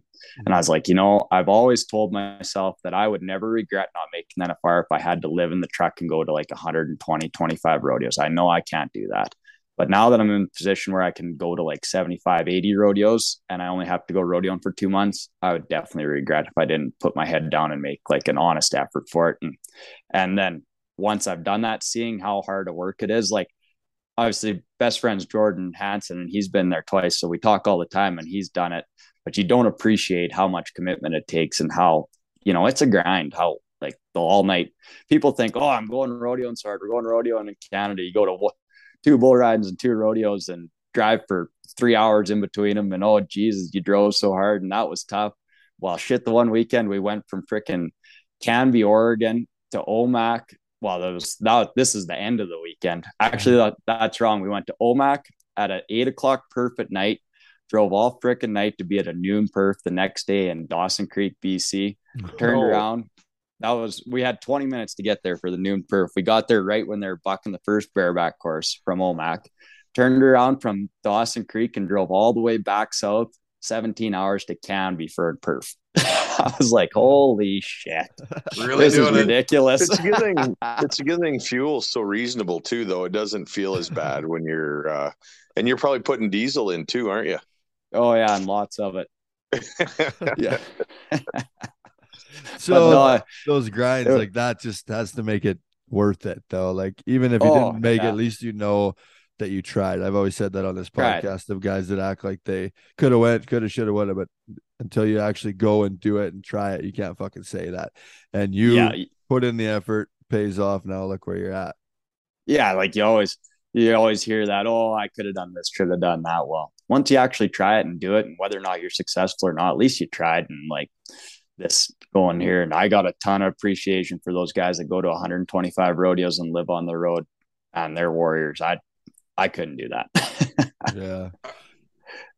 Do you kind of, when you finally realized that you had made it and you were going, were you just like, I can't believe it? Like, I know you put the time and I know you have the talent, but were you just like, I can't believe I'm going to the NFR? Yeah, I wouldn't believe it. I don't know if I'd believe it yet, actually, to be honest with you. I might believe it when we drive over the hill into Vegas. Yeah. Everybody, you always hear the numbers, right? Like I've been around and watched it long enough, but you hear the numbers. Oh, it's going to take 110. It's going to take 100. Oh, this year the guys are hurt. It's going to take 95 and on and on and on. And I was kind of like, it was kind of the start of September. I was at like that. Well, what really pissed me off, it was kind of a funny chain of events. I was knocking on the door of it and I bucked off a bull at Puyallup in the 8-man round. And it was really the only time I got mad the whole summer, everything. There's this bull they had in the 8-man round, Puyallup. PRCA bragged about it, the $1 million tour finale, on and on and on. They rode him for 71 points on Thursday, the 2 performances before, and they left him in the 8-man round. He shipped me off at 7.92 seconds. And everybody that got into the 4-round won, like, they all bucked off. And who knows what a rotor bucked off, but say we all bucked off like they did. They all got 8,000. Well, that would have given me like past 100,000. And then I would have had you in Grand Prairie. I think we were all. Yeah, you would have had me everywhere. I would have been out there, shut my phone off, block your caller. Yeah. Well, I was wearing 2 hats. I was wearing the agent hat and the PBR hat. Obviously, Tanner and I both were wanting you to get there. We were. I was really hoping for that, but yeah, selfishly speaking, on the Canadian side, when you're doing TV events, you want to have your best guys. So we just really wanted to finalize our ad in the fucking magazine. And that too. Yeah. I think you even texted to me that night. You're good. I did. Here's that. I did. And I was sitting there pissed off. No, I'm not good. No, don't run it yet. Don't run it yet. But no, then I kind of picked away where I probably had enough. I had like 105, 106, and then went to Albuquerque. And I won Albuquerque on with Pendleton that weekend. Flew out of Spokane, flew down there just kind of by myself. I knew I had a good bull. And first guy out of the first perf of the rodeo. And I'll be down if it didn't stick out to win it. Yeah, you did too. That's right. 3-day rodeo. You're You did lead that for 3 days, didn't you? Yeah. And I think that was like 6,700 or something. That put me like over 110. I was like, okay, now you're good. Now I'm going home. Well, you know what? We were just driving to Edmonton here on the weekend. I still remember the spot driving to the CFR with Carson Legault one time. And he called and found out he was 16th. Fuck. Golly. I remember that. And I can tell you when we're driving, I can remember the spot. Because what kind of performance was that one? Yeah, how did he handle that? Good question. That's you know what? I know Carson pretty good.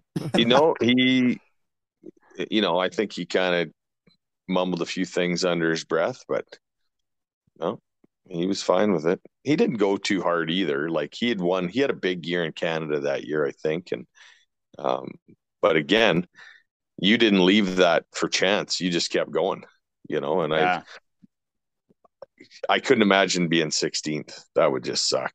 That's God. How many times do you play back in your, well, yeah, no kidding. How many times do you play back the summer, or the spring, or the winter in your mind, wondering where you could have made up that extra few bucks? What was the closest race in? Well, let's even back it up to Red Deer. Was there some real close finishes for Crying Hole? I'm not really even sure. I don't know. Two guys got in because Brock was out. Yeah. And Edgar was out. So like Todd got in, and then Wyatt Laughlin got in as well. Oh, right. Yeah. Unlike the NFR, I don't really know. I don't pay too much attention to that. I guess once you're in, you don't have to pay attention to that. So it's kind of a nice thing. Yeah. Who gives a shit? Don't want to look at that shit. It'll be bad juju for next year. You guys talk about how Jerry, though, like he kept going and kept rolling, and you talk about it, Jerry, like the numbers and the different statistics and shit like that. And you've always seemed to be like that guy. You're not like the typical, well, not in any way are you the typical bull rider, because you're way too fucking tall to start with. And then you're like follow the the stats, and the different stuff, and you're smart, and you figure out the rodeo and different stuff like that. Have you always been like that since you were young, or is that part of your maturity over the years as well? I think that's something I've always been like since I was young. I've always been interested in that and numbers and stuff like that. I think it goes back into kind of everything I do, like right back into the ranching and all that stuff like that. I always like to running stupid numbers here, there, everywhere, figuring things out or have things figured out. I like to go with things, but have a plan at the same time kind of thing. And I don't know, that's kind of how I looked at this whole NFR thing when it was coming to the end. Even when I flew to Mona, Utah there, and had the finals made, but I went there, I was like, you know what? Like at the end of the day, I've put this much work into it. Why quit now? Kind of thing. Let's go try and hold my spot, stay up in there. I was like, 2 or 3 guys win here. They bump me down to like 13th, 14th. And then I'm the first guy or two out and around here. I can get to like 10th or where I am now and, go in the middle of the bunch, because big, tall guy like me, I don't, not a guy that's extra flashy up there. And I don't think it's ever good. We all know that it's never good usually cracking them off being the start of the perf. We see that all the time. Yeah. See, look at this fucking guy. Nothing. So where did you end when it was all said and done? Where did you end up? Where are you going into? 10th. Okay. So you're not the first guy out every night. You got a pretty good spot, middle of the pack. Yeah, that'll be good. Yeah. See shit like that. Hopefully. Statistics. Take us back. Well, first, I guess you got to give a shout out. How big of an influence or impact was Jordan Hansen on you making the NFR this year? I know that he entered you guys and knows that better than anybody out there of how to enter and how to go. And I think you could probably admit it. You'd probably went home in the middle of freaking June if it wasn't for Jordy pushing you to make sure you were entered everywhere, right? Yeah, I'll just shout it out here and say all of it. He'll probably tell you it's been about a 6-year fucking plan. It's taken to get this done. I've done. He's done more entering, and I've done more turning out than anybody that's ever been on Earth. He'd get mad at me. Why not? Why don't we want to go here? Well, frick, I don't feel like it. Just because I don't want to. I don't want to go. But Jordy, Jordy's all of it, honestly. And he kept, he left when he got hurt there, and I owe a lot to him. He got hurt at Armstrong. He left me with his trucking camper for those couple of weeks. He's like, here, take it. I don't need it. I'm not going anywhere. Go make it count. And, I appreciate all that. It's my best friend. And he damn sure pushed me all the time. And it's easy when you're going with a guy like that too, that I consider that's better than me. So it makes you try to be better. Right. Mm-hmm. So, and he's been around and he knows everyone. And I don't know. It's good. It's fun. That's a pretty cool fucking like camaraderie example of what like bull riding and rodeo people are all about, right? Guy tears his groin off and has to go home and just leaves you with his vehicle. Just go put 20,000 miles on this sucker, just make it count, right? That's pretty wild. Nothing but jalapeno chips, pepperoni sticks, and beer in that thing for the drive. Just kidding. What about did you ever go to Rapid City with Wasey Fake Finder? Oh, I did go to. You got to fill us in on this story. I still hear about that stupid Intrepid. He hasn't drove in a year and a half with the cigarette hole burnt in the roof of it. From his quote, darts, from his quote to me was, back Rapid City in my mint condition 2001 Chrysler Intrepid, to be exact. Oh yeah. So we're down there, go to Rapid City, and it's like the 1 o'clock perf, and those have been to Rapid City know it's a Sutton rodeo, and the bulls can be freaking awful. So I have a true 63 pointer. At noon, I end up in the beer stand drinking Bud Light and orange juice. I really get on one. Put it that way. I really get on one, and Nick carries on. Well, we're driving. We're going to drive. Wasey wants to go home, and I obviously probably did too. Oh, so we're headed to Billings, and we pull out of Rapid City and head west and get in the thing. And I'm full at this point, definitely way past driving stage. He said by this time you were peacocking around. Yeah. Oh yeah. Peacocking around. Yeah. He was real disgusted with me. I was bebopping around. We get in there and we get into this pass, and it is stormy. Like, we're going like 40 clicks, and anybody that's drank beer with me knows that my bladder lasts about 5 minutes, and I got to take a piss all the time. We'd be good traveling partners then, you and I, Jerry. You wouldn't get anywhere. Yeah. Wouldn't get nowhere. Ask Scott Byrne. He doesn't like it when we drink and drive. Jesus Christ. So it's like we're putting along, and it's like every 10 minutes we got to pull over in the storm, going like 40, 50 clicks for me to jump out, fling the door open, and have a piss. So we stop at a convenience store, and I take a notion I need a pack of cigarettes. So I get a pack of cigarettes and 2 jumbo packs of beef jerky for $42. I get it here, and I'm smoking this cigarette. Not a very good smoker, to say the least.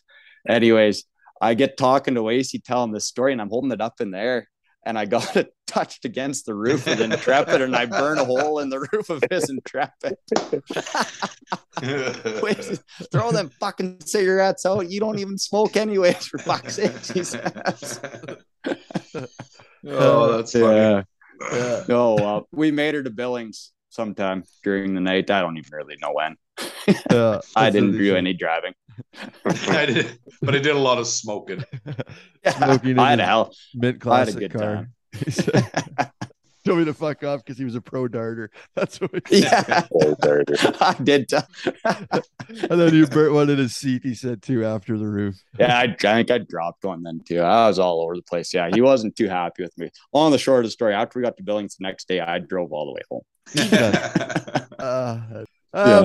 Take us back, Jerry, to like the early days. You touched on it a little bit, and we touched on it in the intro about your nickname, and in all the intros we hear everybody, you're the cowboy and through, and not just the bull riding side of things, but roping, riding, ranching, everything that there is to do with the cowboy inside of life. You're all about that. But growing up, was rodeo always number one? Did you do any other sports, or what kind of goes on around that Maple Creek area?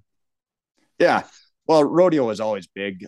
My dad team rope mom barrel race, very involved in the CCA through all those years. And that's where I grew up, obviously, through all that. But hockey was big. I played a lot of hockey. I can probably until grade 11 or 12, honestly. It was hockey for half the year and rodeo for half the year, and hockey camps in the summer would even fit it in. Summer hockey guy? So my mom's brother was actually drafted like 13th overall one year and played for Buffalo, and then got hurt and went and played in Europe. So he was a lot to do. They had a big hockey camp out at Kimberley. They're from Cranbrook. So we'd go to Kimberley for the camp in August all the time. And who's your mom's brother? Joel Savage is his name. Savages. Does he still do it in Kimberley? Well, I don't know. I don't think he's too involved in it. He never really was. It was kind of just his friends, some friends, I think, and Papa and my papa's friends and people they knew out there. Yeah. If I remember right, that's going to be a lot of years ago now, but Nice. yeah, we'd go Nice out there place every to summer. go in the summer though, eh? Yeah. The dads would drop us off and go golfing for the day, and we'd go to hockey camp. Perfect. They'd drink beer at night all day, probably. But Yeah, all day and night. so yeah, that was always fun. And like I said, hockey was probably as big a part of any of it. I don't even ride in steers or anything. I wouldn't put my hand in a steer rope or a bull rope for 6 months, all through, going through that. And honestly, the roping was probably more serious than anything. But I always had a passion for the steer riding, junior bull riding, how it went in steps there. And then kind of as I got more into grade 11, 12 kind of thing, got more serious, had to hit the point, when you're 15, 16, where you got to decide if you're going to be a hockey player. And where I lived, it come down to if I wanted to move away or not. And I didn't want to move away and go billet and do all that. And so that was the end of hockey. And I just kind of played back here, played midget back here, and played senior when I played midget. And that was good enough for me, and took the rodeo more serious. And that's when the rodeo started taking over. And I guess the rest went from there. Ended up in college in Weatherford, Texas. Probably honestly went down there more of a team roper than anything, and came back a bull rider. No shit, eh?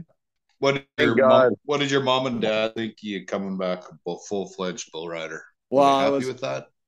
They didn't really care, because I was pretty much bound set on being a full-fledged bull rider when I left. I just wasn't quite good enough to say I was yet. I got you. Yeah. Who was your biggest influence at college? I don't know. Looking back, nobody. I was like the only bull rider. There was three other bull riders on the team. One that I'm still good friends with, but nobody really went on. Like, I was really the only, bull rider that stuck with bull riding past college that went to school there. It was hands down a roping college, big time roping college. The coach was still is Johnny Emmons. He's been to the NFR and the CAF roping 6 or 8 times. And I just kind of put around there, and heck, the first time went down there, typical Saskatchewan kid thing, went down there not knowing anybody, go down to the Buckens Duck in Stephenville on a Wednesday night. Boyd and Floyd shows up with a liner load of 3-year-olds dumped off fresh to the world. And here's Mike Lee running around in a t-shirt, getting all these damn things. And there I am. No clue. Don't know anybody, but hey, we're bull riding. And then next thing you know, you got to enter Northside, Fort Worth, try that out a few times. And heck, way it went from there, kind of just kept going and working at it, and got to know some people. And Will Burgess was the friend's name, and he knew people. He'd been down there for a couple of years, and he knew guys' places. And I'd practice riding bulls kind of once a week, and everywhere down there had $1,000 added jackpot all the time. Right. Every weekend you get $2,000 or $3,000 added, $50 fees. Go and get on a couple bulls, and that was kind of that, and way it went. Well, you had to make some beer money, eh? Yeah, make some beer money, and yeah. Went to the college rodeos, and then I think at the end of my last year, I got my PRCA permit. I actually bought my PRCA stuff before I ever bought my CPRA or PBR stuff or anything. I went to the CCA rodeos and the Montana Circuit rodeos. No shit. First. Yeah, because I remember you. I just remember. Well, I was sorry, Tanner, but I was gonna say I just kind of remember you showing up and being good. Yeah, like that's exactly. There was no. Okay, this Parsonage kid, you're wait till you see him. Like, there was none of that. In fact, I was just like, where is this, a parsonage from Maple Creek, or where's this kid from? Because you kind of just did blow over. Well, you did. You blew right on the scene. Yeah, I guess. Well, I'd went quite a bit, down there. Darn sure refined it and go. I went to the college finals and all that stuff. And, there was some good guys to be around. The first year I went down there, went to Matt Bohan's place a couple times, and I don't know. It's just funny how things go once you don't know you're good at the time, but I guess you are pretty good, and you just kind of stumble into the right crowd and treat people nice and make friends. And next thing you know, you're around a pretty good set of people, and, you learn lots. Yeah. Kind of thing. College was the big one. Ty Wallace, you'd remember the name Ty Wallace and Cody Heffernan. Yeah. Yeah. Those were kind of the Ty, Cody, and me were kind of the big guys in the region of the college that couple of years, and got to be good friends with those guys, and hung out with them and went in lots, and that, I think that helped make the guy better for sure. Shit, yeah, that's cool. What about the roping side of things? I know during COVID there was a lot of talk that there wasn't bull ridings going on. Did you not go and make even more money at roping than riding kind of thing for a while there? Yeah, I had a pretty good jackpot in summer that year. I won like 35,000 that summer jackpot there. No I've always, kidding. yeah, my dad always roped. My dad ropes really good, and mom ropes and knows lots. Jill used to rope a little bit, but yeah, dad ropes really good teacher, and lots of people rope around here. And I've always taken the roping really serious. Well, truth be known, I could never beat Cody Floyd or Ty Ellis in the bull riding at the Saskatchewan high school rodeos, but I could kick their ass in the team roping. Me and Tufton McLeod won the team roping every year, but I could never win the bull riding. Oh, that's funny. Yeah, so that would have been your era, right? Of that age group. And that's what I remember. Yeah. I remember you not being like the dog by any means, right? And then all of a sudden you're fucking on the main Canada tour and winning Canadian championships. And that's for me, it was like, damn, fuck, this kid did good. Yeah, no, yeah, it was like I said, won the team roping every year with Tufton. Yeah, I guess like the team roping is still a big passion. I love riding rope horses and roping, and we tried to rope as much as every opportunity to get. Like that summer when I went, and then being in college, a rope in college, I had some good buddies down there that roped, and we roped every day. That was like you'd go to class in the morning, be done at noon, and we'd hit the arena and rope calves first, and then tie calves, and then team rope.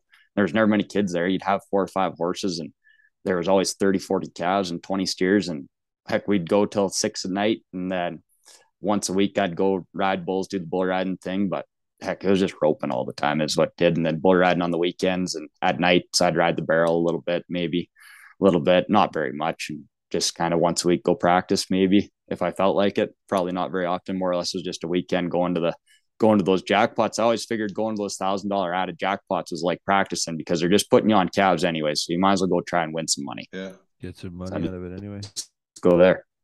The riding though, I think honestly too, like for me, when I was riding at my best, I felt like it was when we were roping a whole bunch, like in the winter and shit inside. It's just like that keeps you that in riding shape. I feel like no matter what, if it's a buck and bull or if it's a horse or whatever you're doing, as long as you're in great riding shape, I feel like all of that stuff helps with the bull riding side of things. Do you find that?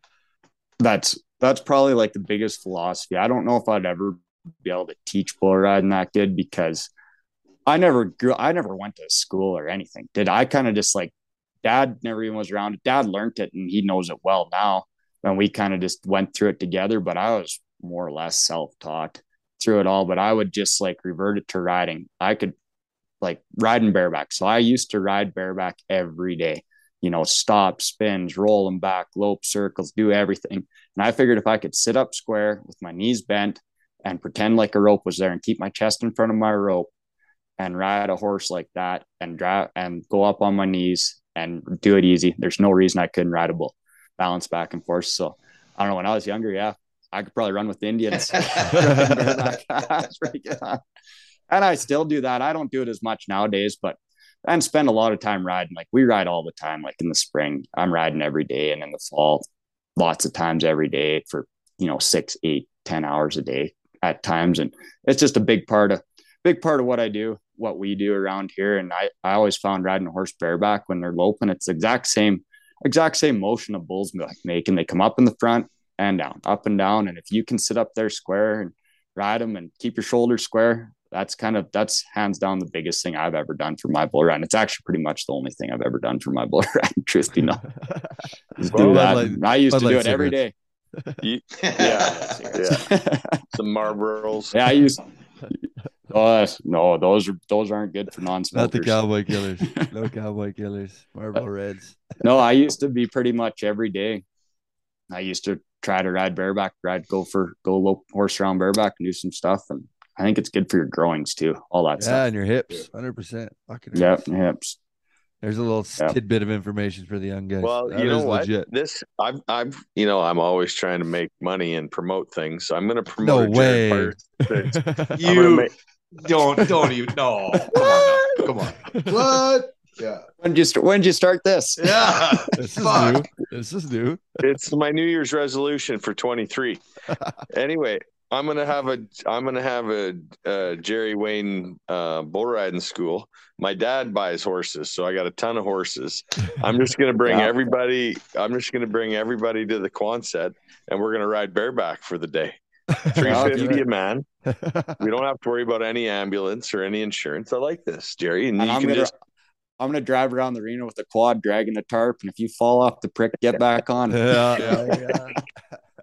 I like it. You talk being like self-taught and then working your way up through the ranks and that sort of thing. But was there somebody that you looked up to in the bull riding world? Was there somebody that maybe helped you once you got older?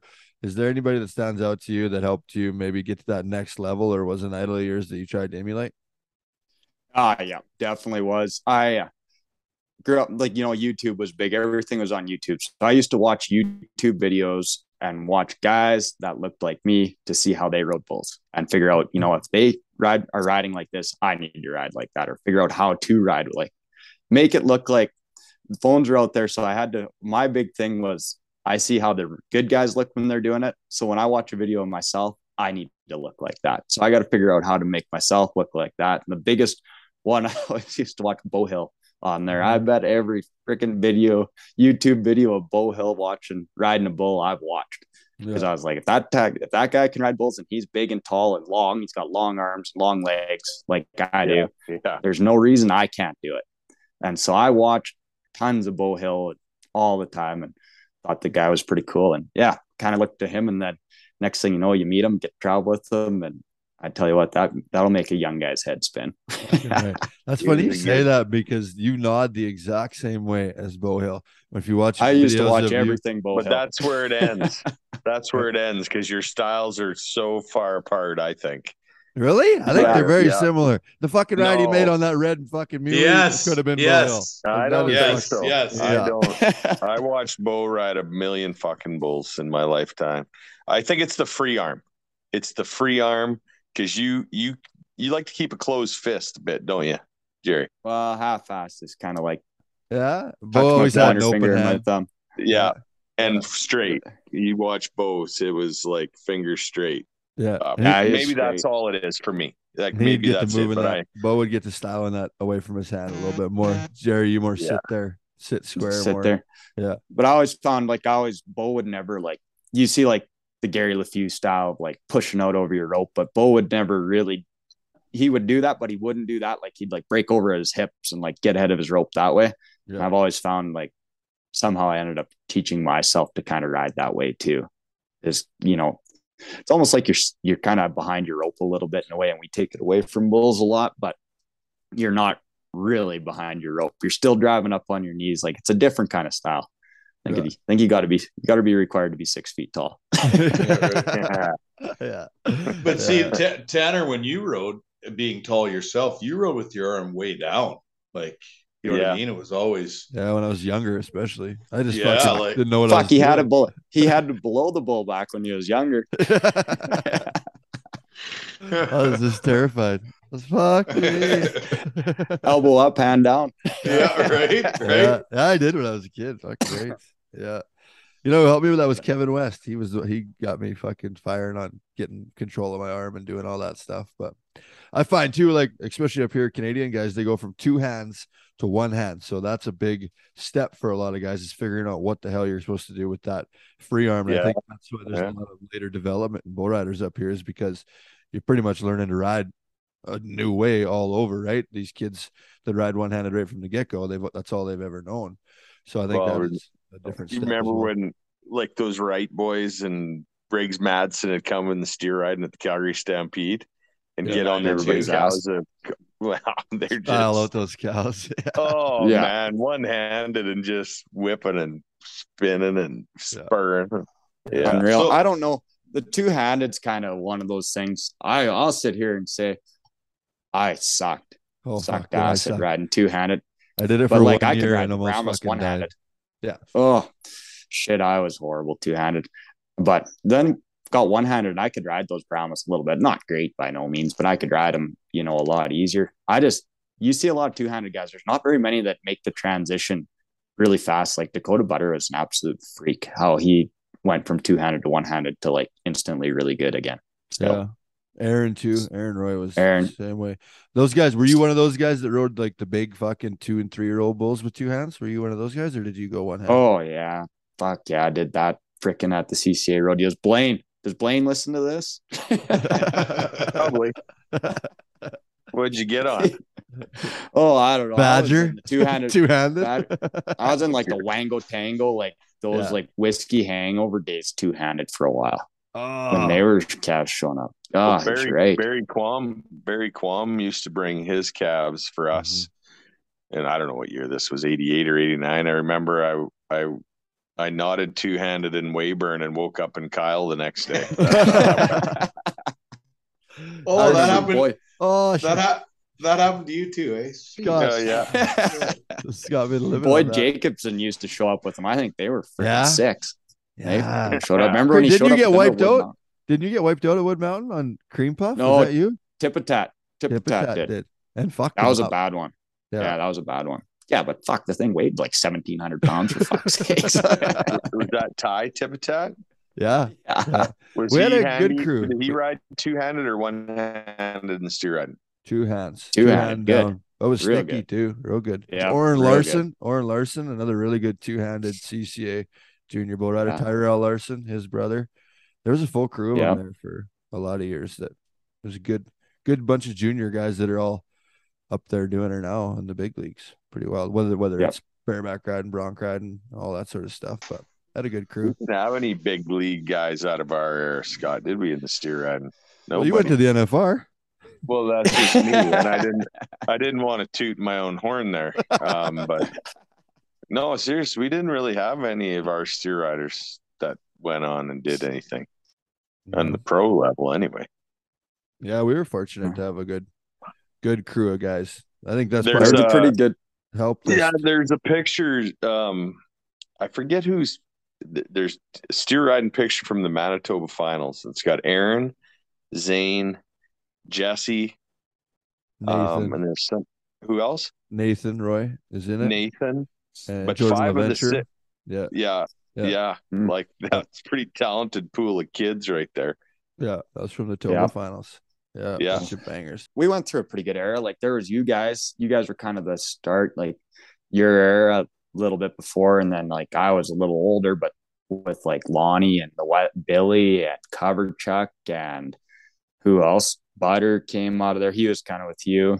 Yeah. There's a pretty good set of us that come out of there. Did you guys all compete at the CCA finals together then, Jared? Yeah, I think it was the last good year of the CCA finals, honestly, where it was really good. It was in Regina. And I remember winning like 4th in one round with an 84. There was like me and Lonnie and Billy and Ty Ellis, who rode really good, Coverchuck, and then like the old guys like Corey Guinness, JJ Koopman. There's an Aussie over, Carl Green. There was Blair. It was Blair good. Hansen still going? Blair, Blair was still going. There's Paul Gravel. Yeah, going all the time. Good. That was the last year I went to the CCA finals and then went to CFR after that. I think it's actually getting pretty good again, the CCA finals and the bull riding this year with Weston Davidson, Stefan Tanita, Grady Young. There's a good crop of young kids that I watched a couple of rounds and a couple, like you say, took 80 something to place in a couple of the rounds and shit like that. So it's good to see. It's good to see them coming around and good for our sport. Those guys are coming into it too. But you made the PBR World Finals one year, and not as a Canadian representative, like you clear out made it. I know that it went well for you, but it didn't go well for you. But was that a big accomplishment? Something that you always wanted to do as well as get those PBR finals under your belt? Yeah, you bet it was. It was a big accomplishment, and I was pretty proud of. I did it my way too. I didn't want to go on tour and fly around everywhere. Like I only think I went to 4 events, but I was like, I knew I could do it, and there's always the guys in there, and I had a good year. I think that year I was season leader or whatever it is in the PBR. I had the most. I had a good PBR year, won lots there, and then I won second at Calgary, and Calgary counted for that. And I knew I was in there, so I only went to like 4 events, but I knew if I kept going in these cup events that they had the cup event points. They give away a lot of points to the world standings for the cup events that year, if I remember right, or something. So yeah, I was kind of, I always dreamt of going there, wanted to go there. And it was surreal when I got the chance to go there. And especially like I did it kind of my way. I didn't really want to do the airport and flying thing. And yeah, it was awesome. I enjoyed it. I would be lying to you if I said I didn't enjoy every minute of it. Didn't maybe turn out the way I was hoping on the paycheck. When you were waiting for your paycheck and you opened up your envelope, did you enjoy that part of the weekend? Yeah, I just fucking put an actual check in it and fucking licked it and sealed it and mailed it to someone else because it was empty. So what happened? Just the way that it was paid out that year. We all know the different rule changes and different changes that have come along. But that year, you rode 5 out of 6 or 4 out of 6, or what did you ride and ended up with no money? Well, there's a little bit on that people always take, and I know the competition committee takes it. Riley Lambert, them guys said it pisses me off over it down there. And your dad actually defended me on that. Ryan did a big time. I bucked off the first round in the classic round on Goodnight Robichaux. I bucked off Goodnight Robichaux, and then the next round I rode Cool Customer, and then it was a pick. I think the next round was a pick. I don't remember for sure. It doesn't matter much anyways. When the pick round came out, I picked a bull. I had like 8th or 9th pick or 10th pick or something. I picked a bull of Frontiers called Roulette that they rode a bunch for 90 that year. And the next day, if my phone doesn't ring at noon and it's Jack, hey, your bull's crippled. Something's wrong with him. I don't know. You get the first re-ride. The first re-ride's bushwhacked. I'm like, oh, well, fuck. That's quite a change. I was just 10th pick and picked what I thought would be the best bull I could get my hands on out of there. Then I rode bushwhacked for 85 points in that round, and then kind of went that because then the argument was when I didn't get paid that I didn't pick rank enough bulls. Well, fuck, I picked the best bulls I could get my hands on at the time. So then when I rode him in that round, it put me down like 17th or 18th pick in the next round.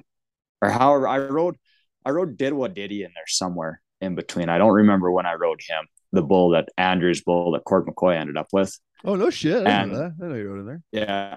I rode him. Whenever they do the classic round again, I rode Didwa Diddy in the classic round when they just take 20 bulls back. Yeah. I rode him in there. And then the next pick come to pick, and we're in there, and Stetson Lawrence is there. And I'm like, I got to try and pick a good one here. I'm down. But I was at that time, I'm thinking I'm really good in average. Like if I can crack out an 88 or something big here. And he's like, you got to pick bottoms up. If you can pick bottoms up, he's like, it's a one horn bull JWs. He's awesome. It's okay. So I picked bottoms up, thought it would be good. And it was good. Like, look, the bull had great stats. I rode him for a lot of points. And I think I was like 87 3/4 or something on him. And then fell under, the big black that kind of came from Canada, the Burger Pack for a while. Talking Smack. Fell under Talking Smack in the short round and got smacked. Yeah. But yeah, didn't end up. And I remember, I never forget walking around. I was kind of sitting with like Cooper Davis and Stetson and Jess. There's a few guys. I just ended up in that crew and that never really said too much to what I normally do and just sat there and visited nothing too much. I'll never forget walking out there. Stetson was out at that time. He's like, you're not going to like how this is going to end up in the payout wise for you. And I was like, what the fuck's he talking about? Yeah. Go out there and I bucked off Talking Smack. And if I had rode Talking Smack, it would have set me up to win a lot of money because I'd have placed deep in the short round there and got those short round points. Like that's the one I let get away for sure. But yeah, I had no event points at the end of it and never won jack shit. That's pretty. It always pissed me. Pissed me off. It always I never say anything too much, but I ain't afraid to say something on that. It's always one thing that pissed me off because Colby Yates went to bat big time for me on that. He was on the competition committee at that time and he was mad at a hornet over it. And he's like, how in the fuck can somebody ride 4 bulls and then one guy ride 1 bull? Because Cody Jesus was like 92 3/4 on 1 bull and placed like 6 spots higher in the average than I did. Like way up in there. I ended up like 15th in average. He ended up like 8th. Yeah, or something. Well, so you can thank Silvano for all that. yeah. There was a while there they were changing lots of different stuff up. Yeah, their rules got changed. Mm-hmm. The point system was changed. Oh, I want to say 3 times first 10 years I was producing events. I bet maybe more. I don't have nothing bad to say. That's the only thing that really frustrated me was when they said I didn't pick the bucker because Ryan was mad. He's like, "That's bullshit. You should have got to pick out all the re-rides when you had a top pick like that." Because they'd give me a bull. I picked a 45 point bull and I ended up with like a 42 point bull at then. That I didn't even pick, bulls. Right? And that's like those are good bulls. Still rode, yeah. The World Finals bulls. Yeah. Like, yeah, and what you can do. Yeah, and I'm proud of it, and I had a ton of fun, and it was good. It was a good experience, and pretty proud that I can say that I was there. Yeah, you got most of them now, all of them. Now you just gotta win that average. Go get that average title yeah. with the NFR. That'd be a fucking banger. That would be a good one.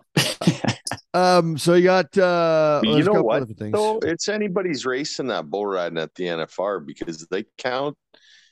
Only one guy, two guys stay on. That money counts. Yeah, it counts. But I'll be a realist. That little guy in the blue shirt that you happen to represent, he's pretty fucking good. He'll be hard to catch. He's got a big time lead. I don't know. You got to be realistic about setting your goals, and I kind of got my goal set going down there. I want to take a rip at winning the average there. Fucking A. And then just let the chips fall where they may from there. Tanner and Scott will be totally fine with that, Jerry. Yep. Shit. Yeah, Is Sage back? Is Sage healthy? Let's make a deal right now. Let's let the little guy in the blue shirt win the world, and you win the average. Good deal. Yeah. And we're all happy here. Is Sage back? Or no, is Sage still hurt? No, he's out. Never had enough rodeos anyway. Oh, okay. Yeah. Okay. However, it works. You need like a certain amount of money for your Extreme Bulls money to count or something. Yeah. So rodeos. Jared, we've been going for a while, but I need to know the story. You got the old premier Brad Wall. You got the music superstar Coulter Wall living right around the house there. I always see Instagram and there's videos and shit. You guys have the same brandings and different stuff like this. And obviously Coulter Wall is one of the fucking biggest guys in the music industry right now. So how does this all play out, and how do you guys all tie in together down there in that Maple Creek country? Yeah, it's cool. They're nothing but just Brad and Coulter are nothing but regular guys that have become very good friends. I think when Brad was done being premier and lived in Swift Current, he's from Swift Current, they are originally, he'd bought a place at Cypress Park out here, and he was planning. I think his plan was to always retire to it or whatever. Anyways, yeah, Coulter grew up and he bought a little place down here by Consul that came for sale and got it there. And yeah, they kind of come to the branding. Just very involved in the community, very good community people, good people to have from your community and great people, and, become friends with them. And they are good friends with the Blacks down here and lots of the people that, where they're around where Coulter bought that place. And yeah, they're around, go to the brandings. It kind of started actually with Cody Thompson. It's a funny story how I got to know Brad. It was kind of, always knew who he was. He was around living at the park, and he got to know Cody Thompson pretty good. Cody and Chelsea Thompson, which would be Kyle Thompson's twin brother, for those that don't know. Right here. But anyways, Brad had messaged me on Instagram. Here I had this message from Brad Wall. Hey, would you happen to be able to board a horse so I could come ride and have a horse? And I was like, geez, I would love to. But I was like, it's a 45-minute drive from my place to the park, like where you live, right? And if you got to go around and the back road's closed, it's like an hour and 15 minutes to go around through Maple Creek. So I was like, you probably want to find somebody closer. So he ended up getting hooked up with Cody in the deal. And that's kind of how I got to know Brad through the start of it. And then he kept it. And then just like brandings and weanings and all that stuff and work cowboying that goes on around here. And Brad's gone around, and got to be good friends with them all and good people to have around. And you think Coulter's good? You think he's good on the radio and on everything else? You should sit and hear him around a campfire. I was gonna say, does he bust it out and will he jam? Well, it takes a lot of prying to get it out of him, but yeah, he's full pro. Fuck, that's cool. Yeah, good people. You'd never know. You would never know either of them or who they are if you're around them. They're just like anybody else. Great people to have around. That's cool. All right, Scott, you better bang them with our infamous question and take yourself off mute before you talk. Yeah, no shit. I want to add at one time I wanted Brad Wall to be the next prime minister. I thought he'd have been right. good at that job. I heard it too. People still do, and he fucking hates that. Does he? And it's a lot to do with like speaking French, right? He doesn't speak French, and I think you have to speak French to be prime minister. You have to have right, both of them. I don't know. Yeah, I don't really know what it all was. Yeah, something like that. I don't think he's too interested in probably doing that anymore. I wish he would. Sure. Anyway, sorry, Scott. You bang him with our infamous one. Well, Jared, I want to wish you the best of luck from the NFP crew headed down there. We're proud of you, and you're a stand-up guy, and you look the part, you act the part, and I guess Brett Gardner does put it best. You are a cowboy, so This is the NFP podcast, and we have our take on what it is. What is it to you?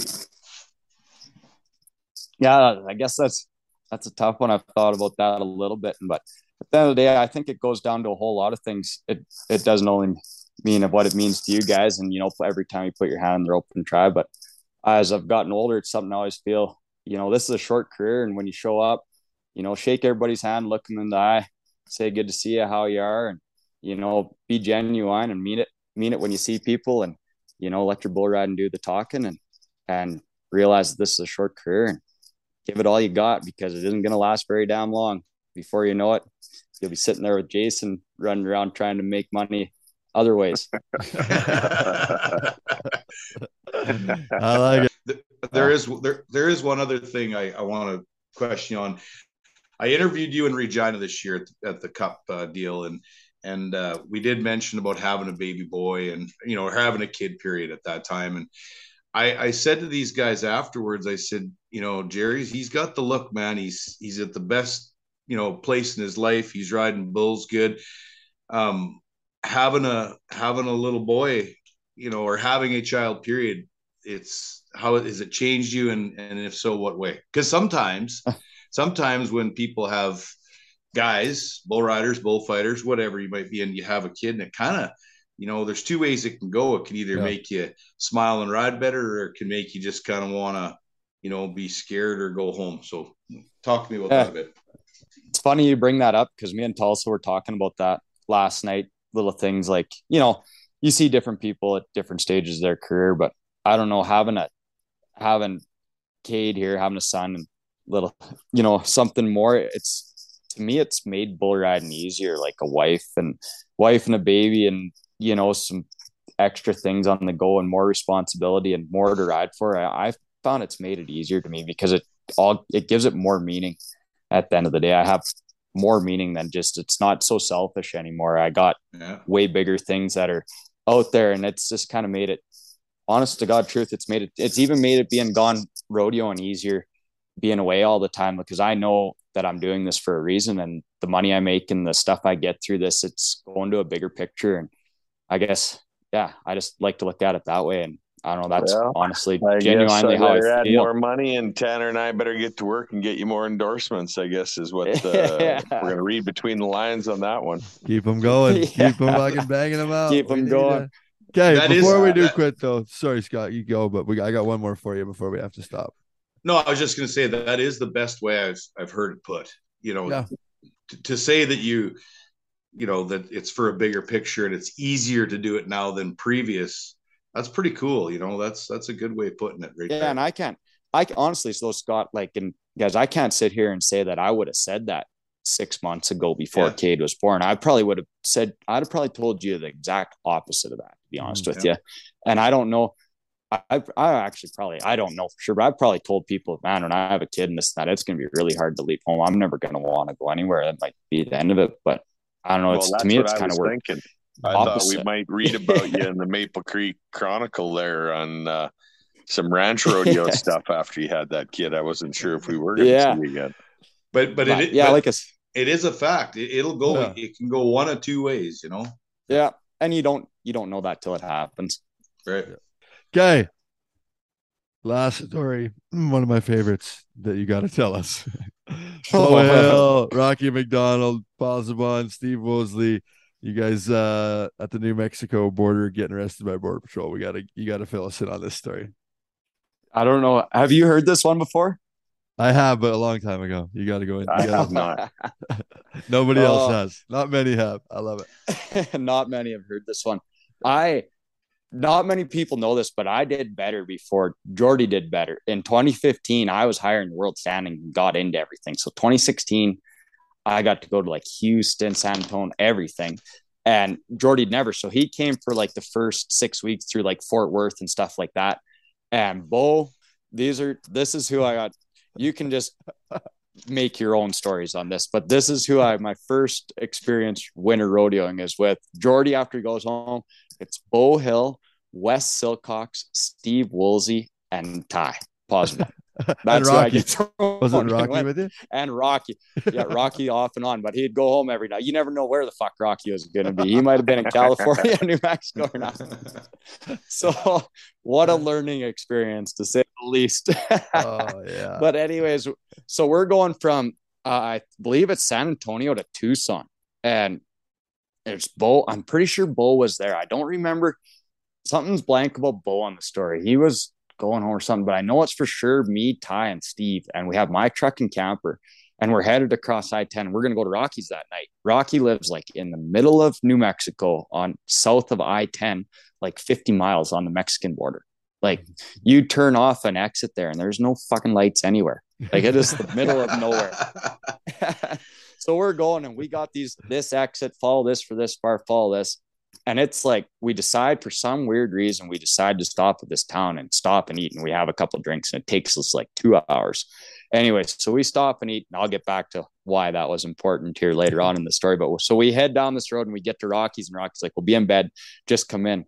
The road into Rockies, I kid you not, is a freaking sand trail. Like, it's like you're in the desert. Like, there's nothing. Like, it's not even a graded trail. It's just like a prairie trail into Rocky's house. And here's this beautiful, like, log home right here in the middle of the desert in New Mexico. So we go in, and Ty's like, do we just go in? I'm like, I don't know. This is kind of what people fucking get shot for down here. If we go in or not. So Steve's like, oh, I'll go in. So Steve just opens the door and goes in, and there's a kid sleeping on one of Rocky's sons is sleeping on the couch. And I don't know, Rocky told us where the beds are, and we found the beds and went to bed. And this is like at like 1 a.m. Next thing, it's like 7:30 in the morning. There's a bang, bang, bang on the door. Is the owner of the truck in here? Bang, bang, bang. Is the owner of the truck in here? And Rocky and Katie are up at that time. And Rocky's like, hey, you guys might want to come down here. So he gets us all up. We get up and head down there. And here's the Border Patrol parked around the truck. Freaking lights on, everything. This guy's sitting there. Who owns this truck? And I was like, I do. Yeah. Where are you from? I don't get where it's from. Yeah. Put your hands on the hood of the truck, please. Okay. At this time, you can imagine how a guy's feeling at this time. Goes to Ty, goes to Steve, gets us all out on the hood of the truck. I think Ty was ready to fucking start crying. I'm pretty sure. I actually know he was ready. He even admitted he was ready to start crying. He thought we were going away to fucking Border Patrol jail forever. So he gets us on this truck, and there's a hole going on. He's got me cuffed at this time, saying that we were wanted for running drugs. And well, I guess found out later on that that's what they were running drugs in at the time, was trucks and campers down there all the time, hiding them in campers. We were wanted for running drugs. Anyway, so he's got me and Ty frisked, patted us down. I had a knife, and even like took the knife out of my pocket and everything. Like, this guy wasn't pissing around. And gets to Steve, and he's like, Mr. Woolsey, yeah, you're wanted for soliciting prostitution in the state of Utah. Rocky set this all up, didn't he? Oh, yeah. Steve comes unfucking wound. He's like, are you fucking kidding me? He's like, there's no way. Bullshit. This and that. And this guy's patting him down. And he's finally like, well, you should maybe pat the guy that did this to you, his legs down the way I'm patting your legs down. And Rocky starts fucking laughing and laughing. And me and Ty, like, I thought this was it. Like, we weren't even going to get to call home. Like, we were fucking goners. And so this guy ends up, this is just all set up. This is a buddy of Rocky's. Of course, Rocky has buddies absolutely everywhere. This is a buddy of Rocky's, and he set this whole thing up. So he comes in and has breakfast with us, and we sit down, and this is where it comes in. Why it was good. We stopped to eat. Rocky had it set up for them to pull us over while we were driving down and throw me and Ty in a fucking paddy wagon with like the black box and go driving around out in his field and fucking get Steve to drive the truck back. That was the original plan, but it was freaking dark, and they decided not to do it just in case they got the wrong vehicle. They weren't sure what vehicle. Thank God. Could you imagine bouncing around in one of those paddy wagons out on the dirt road thinking that they were all I could just see that Rocky smiling with that big grin of his, though. That's good. If he listens to this, he'll laugh and laugh and laugh at that. Yeah. I've never been so glad for Applebee's in my life. I seen speaking of Rocky, I was just in Vegas last week prior to the PBR Canada finals, and I saw a Jack Daniels signing with Rocky's picture. Yeah. Now, I don't know if it was during teams or what. I must have been in a hurry. I should have stopped and paid attention. Yeah. Is he still showing up? I know Bo still does some of them, like he was a while back. The Rash brothers, they're always around. Yeah, once you were with them guys, they stay. Even Wes still does Crown Royal all the time. 2 or 3, yeah. Really? I don't know. Rocky had a bunch of stuff. It was cool. That was one of the coolest experiences I've actually ever had, is when we were at Rocky. So he toured us around his place. Like, it never run a lot of cows for like how big it was. Like, it was freaking huge. Like, it just was nothing there. And we drove around, and he had a water tank. How dry was it though? Was it dry? It was legitimately desert. Like, there was nothing there. And he had Wagyu cows on it. It was cool. Like, they were cool. And there's water tanks up on all the hills, and it was all run off. There was like a half dozen big water tanks and gravity fed water to all these pipelines. Well, then all the Mexicans, like, running across the border, he said you'd see them all the time. They had their names scratched in these water tanks, and they knew those water tanks were there. So they'd go up to them, and that's where they'd get water. Lots of shit. And he had all kinds of cool shit there. It was super cool. I still have a ton of pictures from that. That was one of the coolest things I've ever done, being down there. I think it was Saskatoon, quote me if I'm wrong here, Jason, but when the guy interviewed him, like an actual interview, and he answered in fucking Mexican or Spanish or whatever, that guy's like, what the fuck is this guy talking about? The whole interview. The whole interview. Oh, we'll have to get Rocky on here, because we could have a whole podcast of his Rocky stories. Yeah. That's a cool guy. Yeah. Okay, Jerry, though, thanks for joining us and spending the time here after your big wins, right? Like we talked, fresh off another Canadian championship, average winner at the PBR Canada Finals, rolling into the NFR. And I do have to say, I know Zane was telling you, but the whole country, everybody's behind you, right? All of us bull riders, especially too. You're representing us and the country and all that sort of stuff. So you got a big fan base, I know, down in the States as well, and your family and everybody. But it's pretty cool, buddy, and we're super proud for you to be able to go and do that. Yeah, well, thanks for having me. It means a lot having everybody backing you like that, and it's cool when people appreciate it, and it means a lot to me. You might as well enter Lloydminster and come see Tanner and I next week for pep talk before you head down. I might have to take a pass on that one. I'll be thinking of you. You're kind of like Tanner was when he ended. Yeah, you might just show up there, but I know you won't even at least show up there. No, I'm not showing up. I had bulls, that's why I showed up. Good luck down there, Jared. Yeah, buddy. You good? All seriousness. Congratulations. Thanks, and thank you very much for joining the NFB podcast. This has been our interview with Jared.